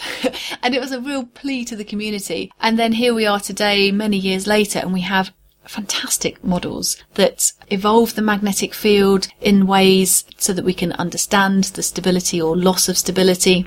So we call them MHD models for magnetohydrodynamics. So how the magnetic field within this plasma is evolving. And they have been telling us about the physics of coronal mass ejections and making predictions about, okay, if this is really what the real sun is doing, then we should observe these particular features. And so a lot of what I do takes the theoretical and the modelled predictions and looks back into the solar atmosphere to say, okay, do we see this and which of the models are correct? So moving back very quickly to the flux ropes, when you mentioned that they become unstable and then they erupt and form these coronal mass ejections, what is actually happening? Is it that the magnetic fields are combining and releasing energy, or is it that plasma is following magnetic fields out further away from the sun? Yeah, so I think it comes down to magnetic forces. So the question is, how do you erupt this material up so that it is able to overcome the force of gravity, which is pulling the plasma back down to the surface of the sun? And the magnetic field has a force that it exerts on the plasma, and it is able to overcome gravity. And the way that I conceptualize it is to think of my twisted flux rope that is anchored in the sun at both ends. So I've got my sort of rope, which is a bit curved, and it's rooted in the sun in 2 points, and that's the structure that's going to erupt as the coronal mass ejection. And the magnetic forces on that curved and twisted structure actually point up. So it does want to try and escape, but it could do that very slowly. It could gradually rise up. But what we need for a coronal mass ejection is a catastrophic eruption. So it repels the plasma from the sun? Yes, well, the magnetic field carries the plasma with it. Another sort of way that I think about it is it being a bit like a magnetic hammock, that it's captured the plasma, and if you raise the hammock, it takes the plasma up with it. But when it comes to looking at these magnetic structures in the sun's atmosphere, so you've got your twisted flux rope, which is rooted in the surface of the sun, but then above that, and wrapping over the top and down the sides of it, you've got other magnetic fields. The sun's atmosphere is completely full of magnetic field, and those magnetic fields look more like an arch. So they run over the top of the flux rope, and their magnetic forces are pointing down towards the sun. So you've got this competition of the flux rope that wants to go up and the magnetic arcade that wants to trap the flux rope and keep it down on the sun. So what we've been doing with the observations is to try and understand at what point does the upward force on the flux rope win? When is the overlying magnetic field no longer able to keep it down on the surface of the sun? And what we would like to be able to do is work towards a predictive capability so that we understand the physics enough that then we can start looking at these flux ropes forming and saying, okay, they've had a certain amount of magnetic field built in, and the magnetic field above has evolved in a certain way, and we know that that tipping point is going to come very soon, and be able to predict when an eruption will happen. Fantastic. So I guess to build up these predictive models, you'll need ever better observations. And one of the advantages of solar physics as opposed to other astrophysics is that the sun isn't that far away compared to some other objects, so we can actually send spacecraft there. And I think, so you're involved in the Solar Orbiter project, which is the plan to do exactly that. So can you tell us a bit more about that? Solar Orbiter is a hugely exciting mission, and we're coming into the final leg of the build phase now, which makes it even more exciting. It's really tangible. We've got instruments that are being built right now. So we've had engineering models built, tests have been done, and we're working towards the flight models that will be integrated onto the spacecraft. They're due for delivery later on this year, towards the end of the year. But the Solar Orbiter mission in itself is so exciting because it's going to fly very close to the sun, so around the orbit of Mercury. And that might not sound so close for some people, but it's now, what's Mercury? Around 1/3 of the distance roughly between the sun and the Earth. 1/4 to 1/3. I've forgotten exactly now. So the amount of radiation that Solar Orbiter will receive is then, you follow the inverse square law, many times higher than what we receive at the Earth. And so at its closest approach to the sunward side will heat up to around 600 degrees Celsius. And that presents a huge engineering challenge. Now, the orbit, in fact, takes it close to the sun and then out to the orbit of the Earth, and it goes in close again and out and in and out. So all the time you've got those thermal stresses on the spacecraft. And it's also a fantastic mission because not only is it taking images of the sun, so it might be looking at these source regions of coronal mass ejections, but it also has instruments on board that measure the magnetic field and the plasma around the spacecraft. So you could imagine that in principle it could be looking at the sun, it could see a coronal mass ejection leave, it could see a flux rope erupt, and then what would it be? Maybe, I don't know, a few hours later or half a day later, that material and magnetic field would pass over the spacecraft, and we'd be able to sense the magnetic field and the plasma and ask the question, or measure directly does it have the magnetic field that we expected it to have when it left the sun? Does it match our predictions, or perhaps has it evolved as it's moved out through the solar system? So Solar Orbiter is a mission that will link up what we see on the sun and what actually leaves the sun, because we'll be measuring it directly. Will you also be able to see how it's evolved further if, by some chance, the coronal mass ejection occurred so that it passed through Earth as well? That would be fantastic if we could see something at the sun, measure it close in with Solar Orbiter, then it moves out, we measure it at the Earth, and who knows, maybe we pick it up with instrumentation at Mars or Saturn. It just depends what the configuration of the planets is, where these different missions are, and how the ejection goes out from the sun. And we've had this before, where you see things leaving the sun and then you pick it up in multiple spacecraft. And even if they're not perfectly aligned, the coronal mass ejections expand to be so massive that you might have a spacecraft at the Earth that measures the central part, you might have a spacecraft at Venus that measures, the left flank of it, and you might have a spacecraft at Mars that measures the right flank, and then you could put them all together and try and understand the much bigger picture of the three-dimensional structure. Obviously, coronal mass ejections have a consequence for Earth, because when they do pass through us, they create what we call space weather, I guess, and so that creates a worry, but also it has a possibility to interfere with electrical devices, and so maybe that would be a bit of a mixed blessing if we do get a high-powered one that comes towards Earth, and there are also, I guess, not so good consequences there. Yeah, it is like that. It's one of those things that as a scientist you want to experience or see all possibilities. So I want to be able to see the average event, I want to be able to see the small events, but I also want to be able to see the really big, energetic, impressive events. But you're right, they're the ones that can cause us the biggest problems. So the fast-moving coronal mass ejections, lots of magnetic flux, lots of plasma, they're the ones that cause the damage. And, it's not beyond the realm of possibility that we would be looking at such a massive event, and it could cause problems for the spacecraft that are sent up to monitor it. Sure. So Solar Orbiter, being that close to the sun, is going to get bombarded. You did mention that it's going to get incredibly hot, and then if it's sitting through massive ejections at multiple points as well, do you know much about the engineering and the challenges that are involved and how they're going to get around some of these problems? Yeah, so luckily we have so much heritage in the UK and experience of space missions and launching instrumentation that works for many, many years. So as an example, another mission that we're involved with at MSSL is the Hinode spacecraft. It's a Japanese mission, but it has a UK-led instrument that we lead on board, and it has contribution from America and also, of course, Japan as well. And Hinode launched in 2006 and is still operational. And indeed, the SOHO spacecraft that launched in 1995 and carries UK instruments on board, that's still operational. So we have good expertise and a track record of building kit that works. But you're right, going that much closer to the sun means you need more shielding. And Solar Orbiter has this very impressive heat shield on the front of it that's, I think it's about 3.5 metres by 2.5 metres, something like that. And then for the imaging telescopes, they have little holes that the telescopes look through, so you limit the heat flux coming into your telescopes. And then there are also interesting things like the solar panels. So the way the spacecraft gets its electricity is through sunlight falling on the solar panels. And when it's close to the sun, the solar panels can turn away slightly so that they're not feeling the full onslaught of the solar radiation. And then when it comes out to the orbit of the Earth, they can turn and face the sun fully. So you can modulate how much light is falling on them.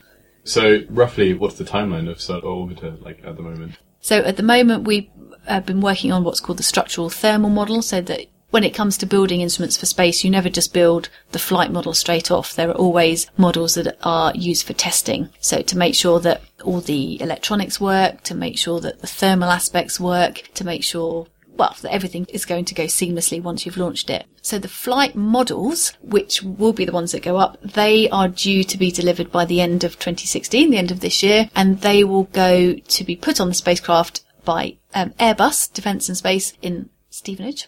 So the Solar Orbiter spacecraft itself is being supplied by the UK, and that's a hugely important thing for us. So British engineers and scientists are building that spacecraft, and everything will be integrated and tested, and then launch is due for 2018. Do you know much about the orbit that the Solar Orbiter is going to be taking at the moment? Is it going to be sort of locked in tandem with Earth, so it's always being able to send its messages back to Earth?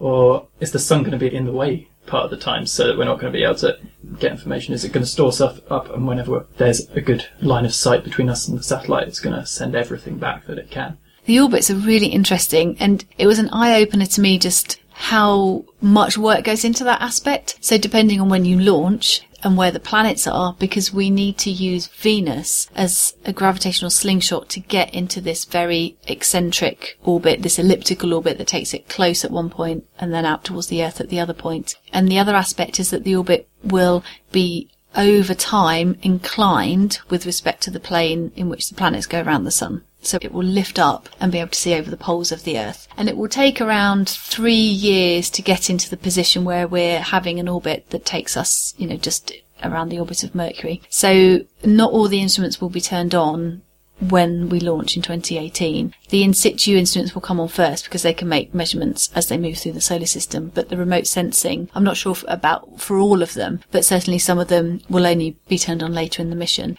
And then, because it's going to be a very remote spacecraft for us, we have limitations when it comes to how much data can be returned. So we won't just be able to take loads and loads of lovely images like we do at the moment with a mission like the Solar Dynamics Observatory, which is in constant contact with the ground station and constantly sending back data. On Solar Orbiter, you're right, there will be times when you can send the data back, but it won't be all the time. We'll be limited by the fact that it's in this orbit and where it is in relation to us. So we won't be able to look at the Sun throughout its orbit. There will be sort of 2 or 3 weeks at a time where we'll be watching the Sun, gathering data and sending it back. Well, Lucie, it's been a pleasure having you talking about the Sun, and good luck for the Solar Orbiter, although I'm sure you won't need it and everything will go fine. Fingers crossed. I won't be relaxed until it's actually working, so launched and in the right orbit and working. Well, hopefully you'll be able to come back to the Jodcast for your 4th interview and tell us about how all the awesome results that you have from it. I look forward to it. Thank you. Thank you very much. Thanks for that, Lucie. And now on to the second brightest star in the solar system. Here is Ian Morison with this month's night sky. The night sky for February 2016. Well, it's a lovely month for stargazing. The nights are long. We have this wonderful region of the heavens with the constellations Orion, Taurus, Gemini, Auriga, and down below Canis Major, now beginning to move towards the western horizon, but still very visible in the early part of the evening. The 3 stars of Orion's belt act as pointers up to the right towards the Hyades cluster with the bright star Aldebaran, which lies in fact somewhat in front of it, and then that beautiful cluster, the Pleiades. Down to the lower left of those 3 stars, one reaches Sirius, the brightest star in the northern heavens and the brightest star in Canis Major. Over to the left of Orion, one finds Procyon, the only really bright star in Canis Minor. And above that, we have the heavenly twins Castor and Pollux in Gemini. High above Orion, there's Auriga, with a rather yellow star called Capella. The line of the Milky Way passes up to the left of Orion and up through Auriga, and some very nice open clusters that can be seen with a small telescope towards the southern part of the constellation. And then as the evening wears on, first of all there's a relatively faint part of the sky, nothing very bright, but it has the constellation of Cancer. At its heart is a lovely open cluster called M44 or Chrysope, the beehive cluster. And then, of course, Leo is rising over towards the east. Jupiter, in fact, is lying in the very southern part of Leo. It has a bright star Regulus, I suppose its knees, basically, as it's squatted down effectively on the ground. So there we go. Quite a number of nice constellations to look for during the evening sky. Well, what about the planets? You may have known that around the very beginning of February we have quite a nice lineup of the planets. High up to the south we have Jupiter, then we have Mars and Saturn and Venus and Mercury. Mercury won't be very high above the horizon. You'll need quite a good low southeastern horizon to see it. More of that perhaps later on. Well, Jupiter. it actually reaches opposition, and that's when it's nearest the Sun, and hence pretty well nearest to us, on the 8th of next month. So this is one of perhaps 3 superb months during which to observe it. It's visible from late evening to dawn. As I mentioned, Jupiter starts the month in the extreme south of Leo, close to the border of Virgo. And in fact, because it's now moving in retrograde motion, it gradually moves slowly northwards and eastwards. The size of its disk increases slightly from 42 to 44 arcseconds as the month progresses, whilst its magnitude again increases very slightly from -2.4 to -2.5. So with a small telescope, one should be easily able to see the equatorial bands in the atmosphere, sometimes the Great Red Spot, and up to 4 of the Galilean moons as they weave their way around it. Well, Saturn, that's now a morning object. It rises at about 0430 UT at the start of February and by about 0300 UT at the end. It lies in Ophiuchus, near the fan of Scorpius, and about 7.5 degrees above the reddish star Antares. Its diameter is increasing from 15.8 to 16.5 arcseconds during the month, as it shines with a pretty constant magnitude of plus 0.5. It'll be high enough in the southeast before dawn to make out the beautiful ring system, which has now opened out to about 26 degrees, virtually as open as they ever become. So it'll be best observed just before dawn. It's very sad, though, that Saturn is moving down into the lowest part of the ecliptic. Its elevation never gets above about 20 degrees now, so the atmosphere will hinder our view of this most beautiful planet.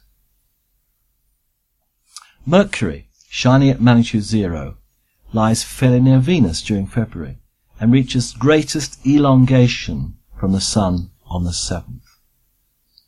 It should be visible low in the east for the first half of the month.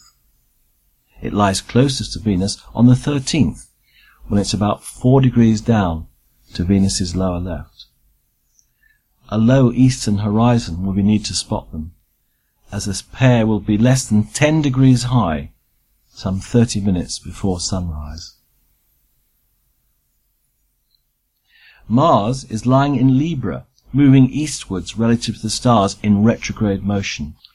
Its brightness increases slightly from magnitude plus 0.8 to plus 0.3, as the angular size of its disk grows from 6.8 up to 8.6 arcseconds.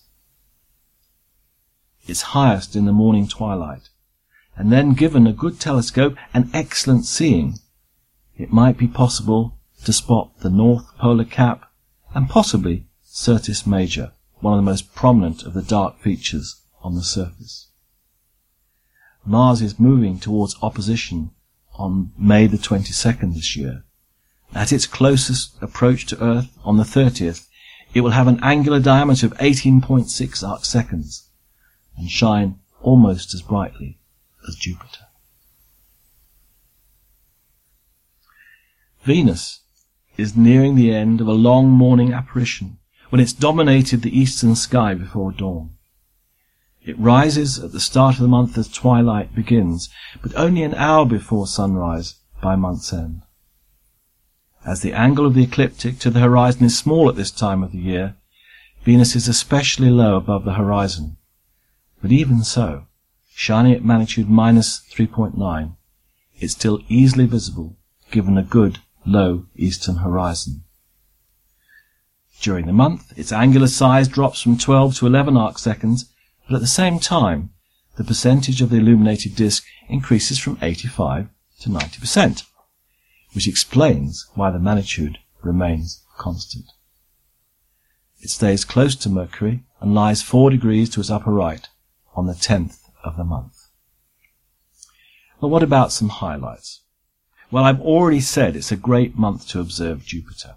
The features seen in the Jovian atmosphere have been changing quite significantly over the last few years. For a while, the south equatorial belt vanished completely. In fact, I show a picture taken by Damien peach of Jupiter at that time on our website. But it's now returned to its normal wide state. The other thing to note is that the great red spot seems to be shrinking. So we'll keep a good eye on that during this apparition. But it's getting on towards half the size that it was observed to be some years ago. I give a list on the Jodcast, the Jodrell Bank website, which gives you the times when the great red spot, perhaps now not quite so great, is in fact facing the Earth during the evening. So that's a good time to have a look at Jupiter. On the 1st of February, before dawn, we have Mars and a third quarter moon. They'll be seen, if clear, due south. And as I've said, as it nears the Earth, we may begin to see some details on its surface. And I should point out, as been in many of the papers, there's quite a nice line-up of the planets before dawn. High up in the south is Jupiter, then we have Mars, and then Saturn, and then Venus and Mercury. So in the first few days of February, why not get up a bit early and have a look? Again, on 6th of February, just before dawn, the very thin crescent moon will lie above Venus and Mercury, looking towards the southeast. You may well need binoculars to spot Mercury, but please don't use them once the sun has risen. Quite a nice event on the evening of February the 13th, when the moon is going to occult the 4.4th magnitude star Xi 1 Cetus. And the nice thing is, it occults it with the dark side, the unilluminated disk. So the star is seen to disappear in a twinkle of an eye, perhaps.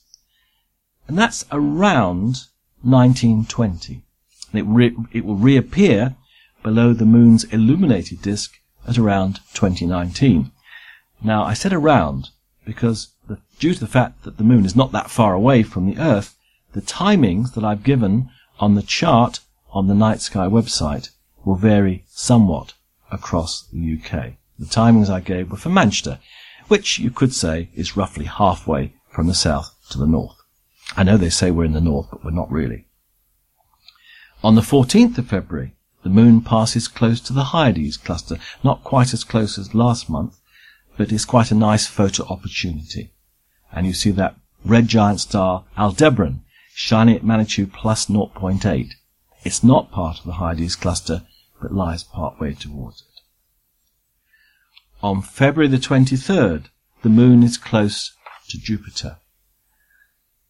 The moon will be near full and pass down to the right below Jupiter during the night. And I've given the diagram of the relative positions at about 9:30, a good time to have a look. And also, on the same diagram on the website, the positions of the Galilean satellites, nicely spread on either side. So just put Night Sky, Jodrell Bank into a search engine, and that will actually bring up the page. I try usually each month to give something to look for on the moon, and this month I've chosen the high genus Rill. For some time there was quite a debate as to whether craters on the moon were caused by impacts or volcanic activity. I remember Patrick Moore saying that it was volcanic because all the craters were actually round. But in fact the impacts are so fast, they're called hypervelocitic, that the object burrows down beneath the lunar surface and then effectively explodes. And so unless the angle of attack is very shallow, perhaps less than 15 degrees, the craters will actually appear round. Anyway, it's thought that the Hyginus crater, which lies in the heart of the Rill, is possibly volcanic in origin. It's an 11-kilometre wide rimless pit, in contrast with impact craters that have raised rims.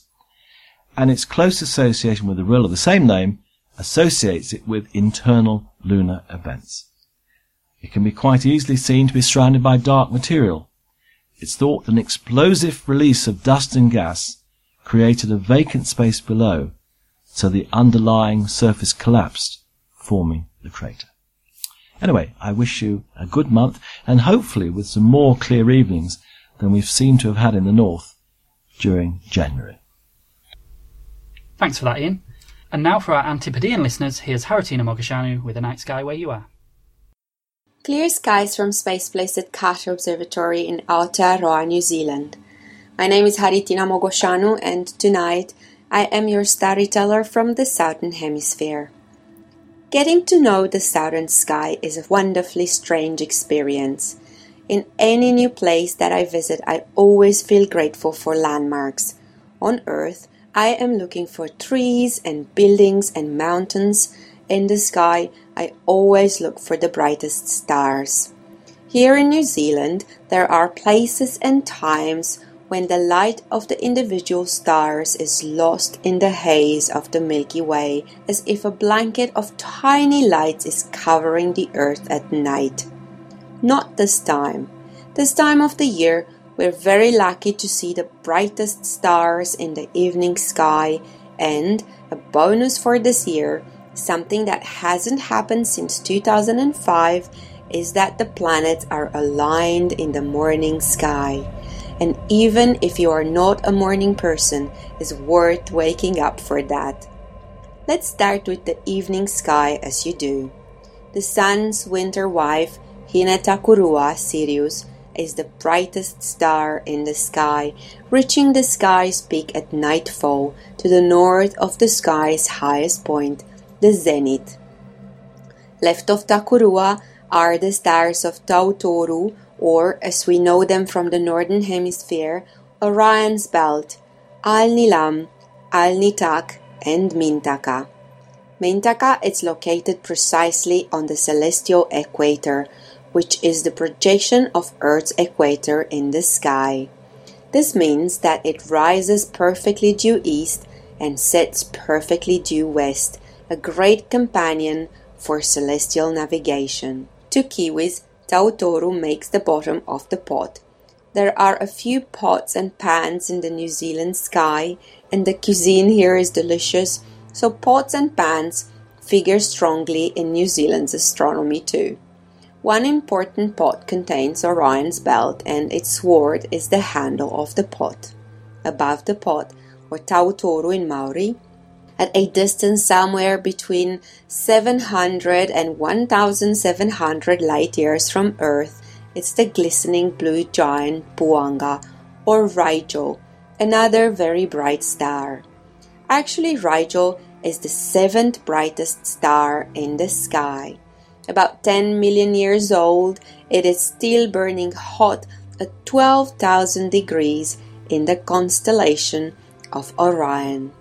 Remember that the modern constellations are only patches in the sky, similar to countries on Earth, although they have kept the names given long ago to the asterisms that inspired their creation.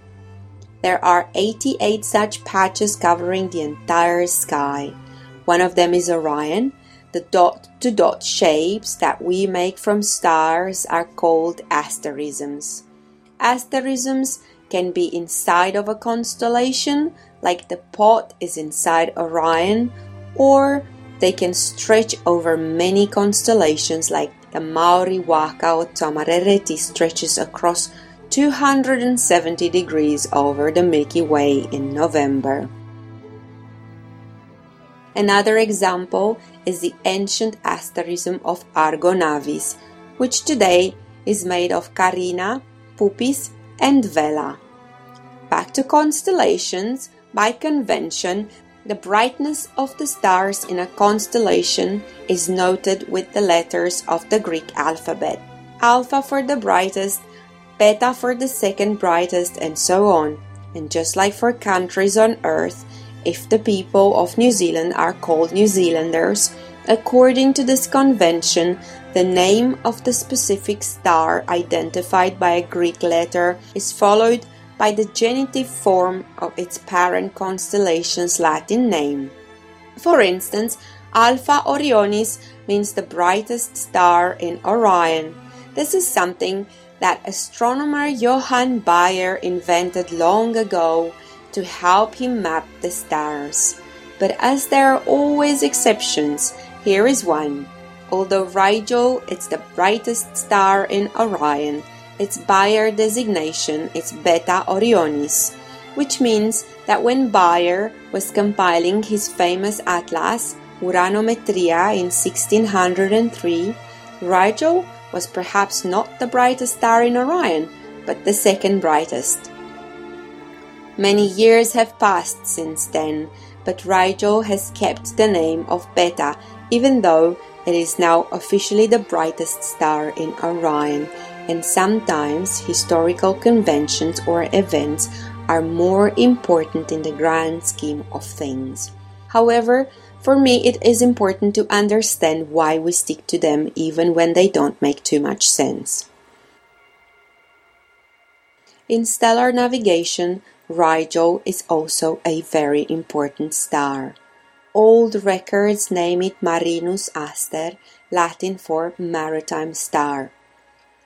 No surprises why that was, since Rigel is bright, easily located and equatorial, which means it is near the celestial equator, the projection of our own equator in the sky, and this means it is also visible all around the world's oceans. Its declination, the celestial equivalent of latitude, it's -8 degrees. That would be like saying 8 degrees latitude south if it were for a town or a city on Earth. So, Rigel cannot be seen from latitudes north of 82 degrees. That is about 8 degrees from the North Pole. Splendor and honors were attributed to the lot of these born under Rigel, according to the ancients. Opposite Rigel, on the other side of Orion's belt, more precisely below it, as seen from Wellington, New Zealand, Putara, or Betelgeuse, a shining red giant, or more precisely a supergiant, is the 9th brightest star in the sky. Betelgeuse is the second brightest star in Orion, and it's located at about 600 light years away from us. Betelgeuse is a mistranslation of the Arabic name, which I will not even try to pronounce, but it means the armpit of the central one, or, according to some other people, Orion's hand. It is part of the famous winter triangle of the northern hemisphere, and for the ancients, Betelgeuse brought fortune, martial honors, wealth, and other kingly attributes. Betelgeuse is visible to virtually every inhabited region of the globe, except for a few research stations in Antarctica at latitudes south of 82 degrees. That is, within around 8 degrees from the South Pole. That is because, just like Rigel, the declination of Betelgeuse in the sky is almost 8 degrees, but on the other side of the equator. If Betelgeuse would be a city on Earth, it would be located at 8 degrees latitude north. Both cities of Betelgeuse and Rigel would share the same meridian, which in the sky is called right ascension. Even though it is just a tad younger than Rigel, at about 8.5 million years old, Betelgeuse is a dying star approaching supernova, which is estimated to happen within the next 100,000 years. Its end is near. Betelgeuse is also known as Alpha Orionis, although it is now the second brightest in the constellation after Rigel. And it was indeed noted as a much brighter star than what is now observable. Betelgeuse, together with the two dogs, Sirius the big dog, and, on the other side of the Milky Way, Procyon the small dog, make a beautiful triangle, which obviously from New Zealand is upside down, but still pointing at Taumata Cuckoo, the Hyades, which are forming a mathematical less than shape in the northwestern sky, as seen from Wellington. Lower down, the Taphiti, the Shining Ones, or the Pleiades star cluster, prepare for their trip to the underworld. soon to disappear behind the sun. We will not be seeing them from March until the end of June, when they will reappear just before the sunrise, but they will be called a different name then, Matariki. Unlike us Europeans, who once we name a pattern of stars, we keep it at all times of the year. The Southern Hemisphere is very fluid in this respect, and I have learned that the Maori have different names for the same stars at different times of the year. Mostly, these combinations come in threes. I have wondered why, and then realized that as the Earth goes around the Sun, the sky visibly appears to change from season to season. That is, if you compare it at the same time of the night throughout the year.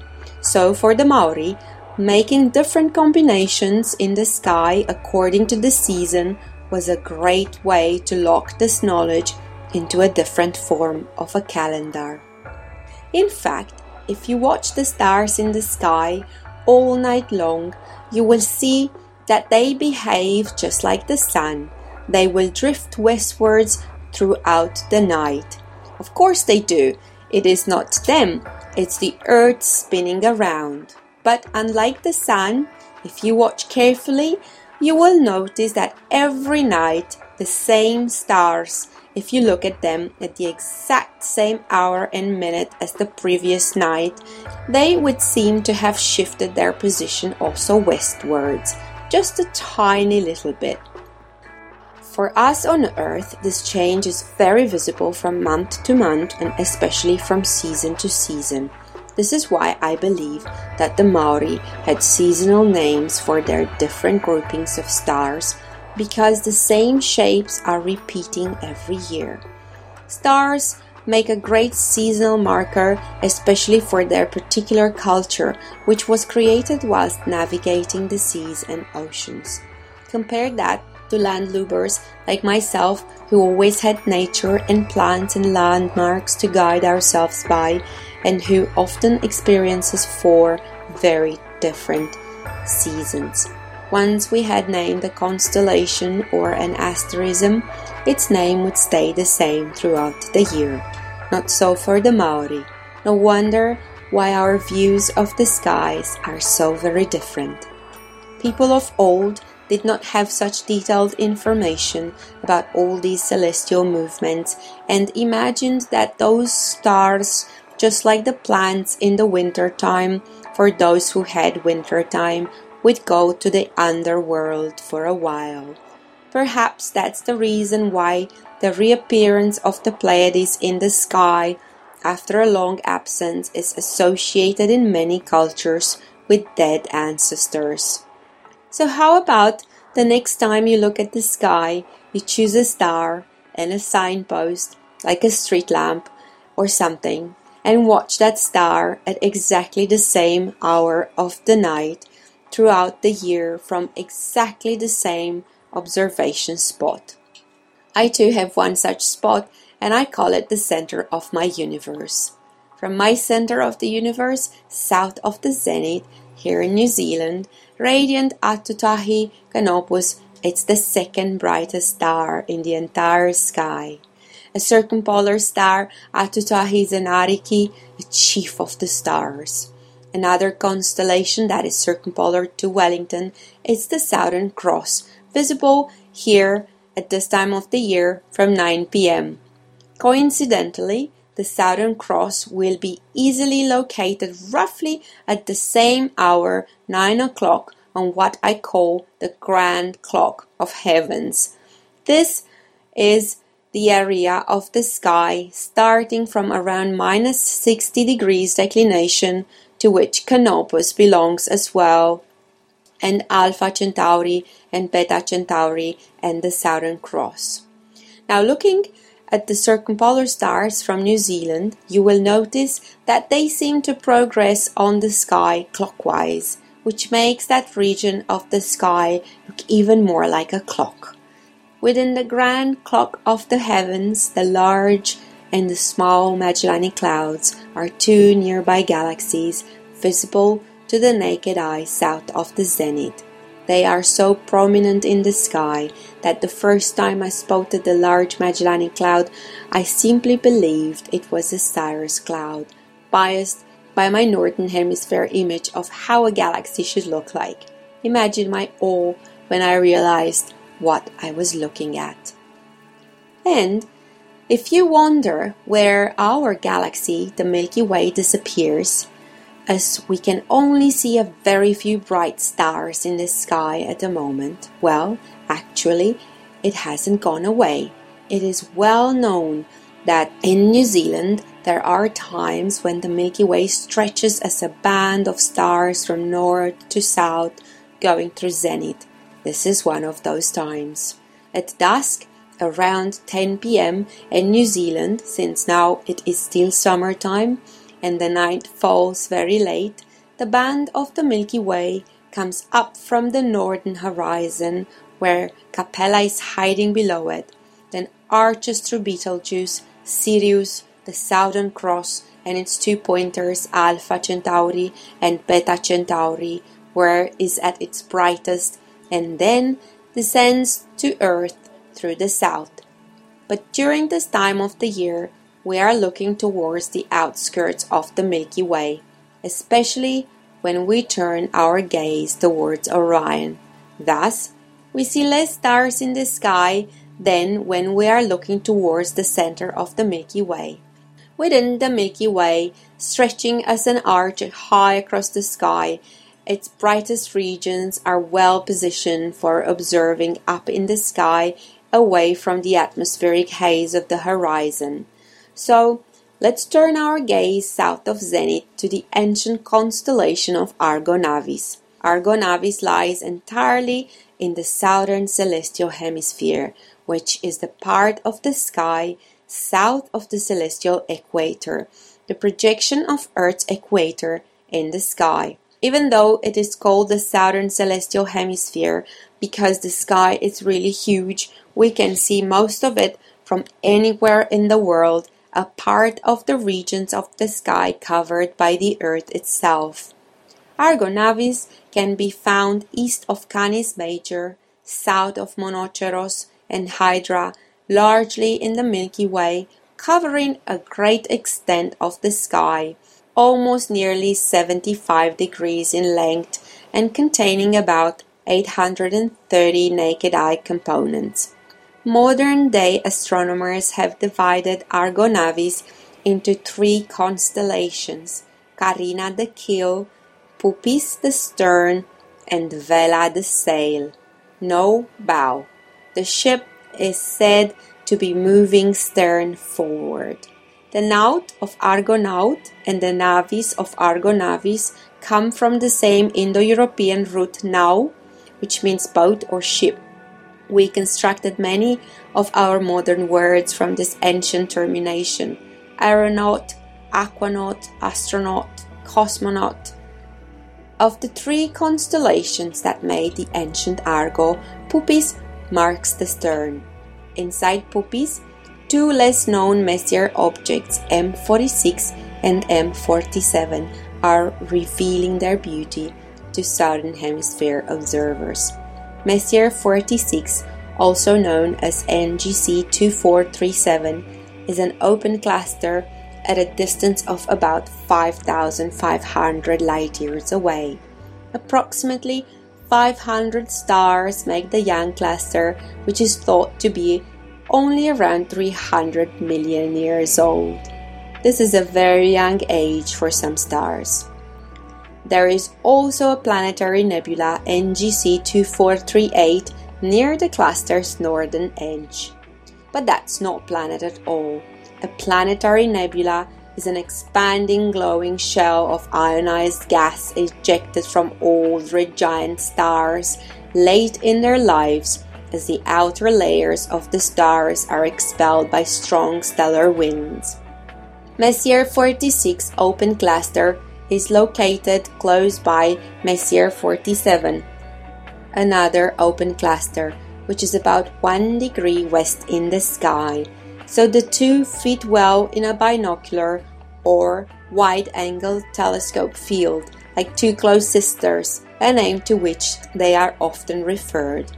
Messier 47 or NGC 2422 was considered for a while the lost Messier object, as the coordinates indicated by Charles Messier did not reveal anything for a long time.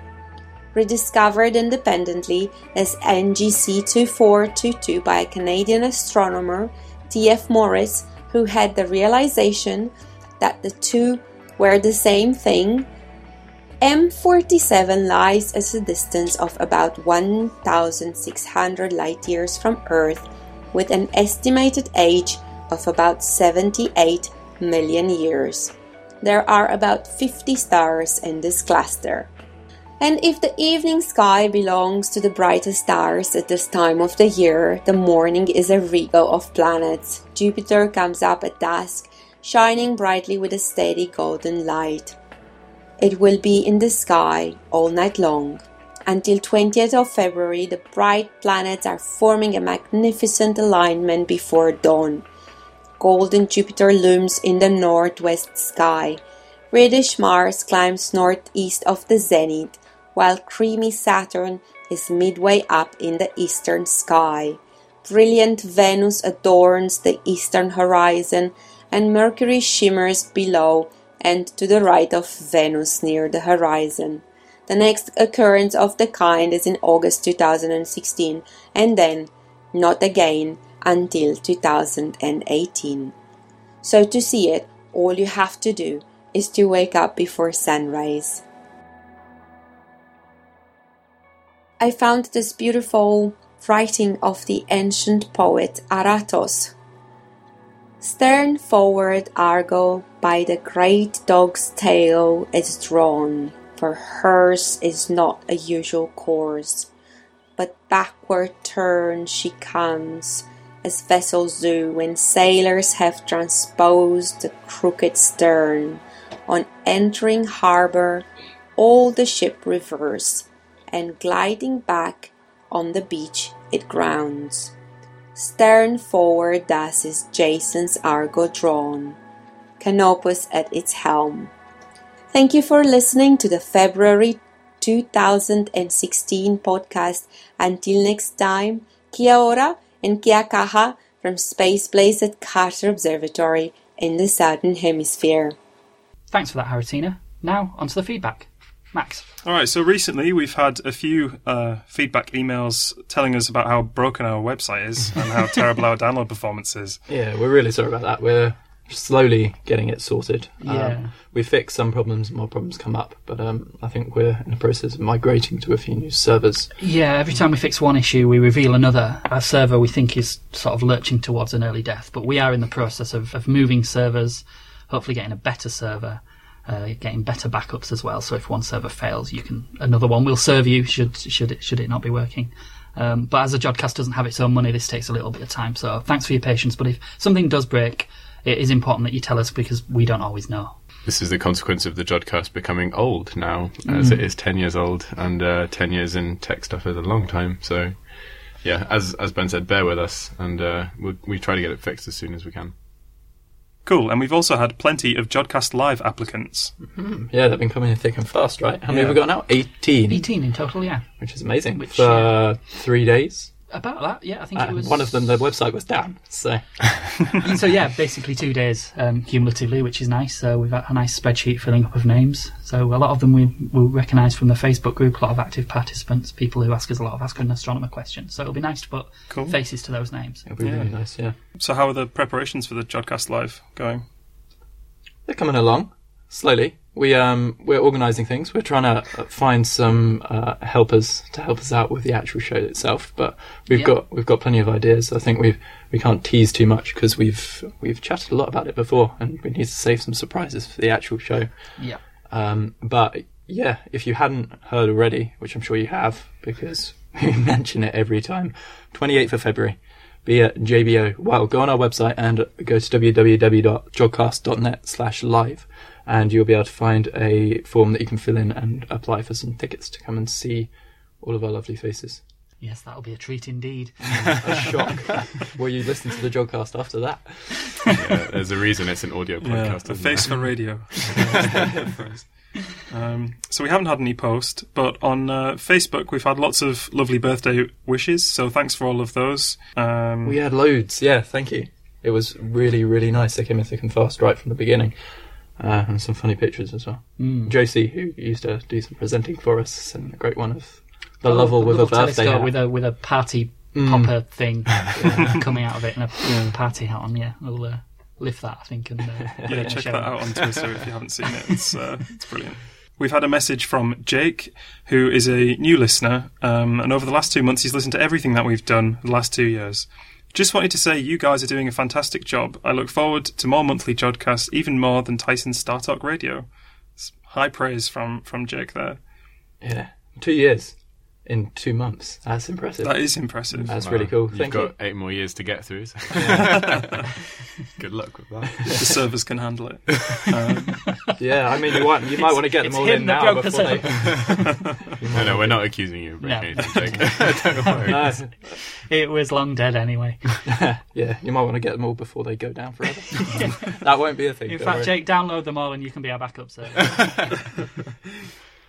Also from Francis, just hunting for pulsars as part of Stargazing Live Challenge. Apparently, if you stumble across one that is orbiting a black hole, there would be a Nobel Prize for it. Now, wouldn't that be the best excuse for not going to work? Oh, sorry, I can't make that day. I'm collecting my Nobel Prize. Great show this month. Thanks a lot, Francis. That's great to hear you getting involved with the Stargazing Live Challenge. Yeah, it would have been great if I'm on orbiting a black hole, though I don't know what one of those plots would have looked like. Well, as to the excuse for getting off work, some astronomers think that's the only excuse for not going to work is the day you collect a Nobel Prize, and otherwise it's work.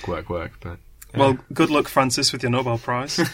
In from Mark Shaw, tickets requests sent from me and my son Luke as we came to the last one. Can't wait, and I'll bring you some cake. Lovely, can't wait for that, Mark. Cake's good. Cake is always cake. Yeah, we had some cake in the last episode, actually. I was the only one there for that. But Megan made that, the carrot cake. Cake tends to get everyone out of their office as well. Whenever someone finishes their Viva for their PhD and there's some cake around. Always it's cake. A mass exodus to the kitchen. Yeah. That's how you get people into seminars. Lure them with cake. All right, well, thanks a lot for all those messages, guys. And from Twitter, thanks again for all of your birthday wishes. We've had plenty of those. Yoda the Oak posted a picture of Comet Catalina, which was just off the tail of the Great Bear and in the sky last month.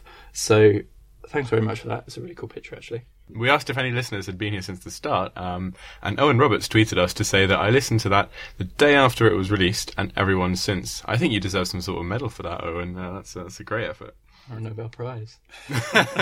Just to thank Matt Taylor for his like and retweet of my picture of us, of you guys interviewing him on the day at Stargazing. I saw that. Yes, absolutely. It's a really nice picture. And also we retweeted the selfie that he requested with me and Charlie, rather than us kind of begging for one from him. So that was really cool. We were quite pleased with that. Yeah, he came back just after his piece was done and said we'd forgotten. So that was really nice. Yeah. That's cool. Yeah, we were long gone by then. Yeah.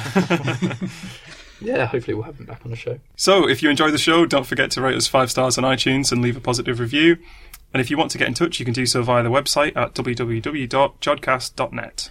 On Twitter at twitter.com/Jodcast. On Facebook at facebook.com/Jodcast. On YouTube at youtube.com/Jodcast.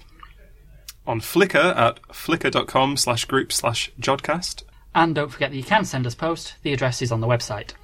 So do remember to send in your Ask an Astronomer questions by any and all of these formats. Facebook, Twitter is great. Send us a question by post if you really want to.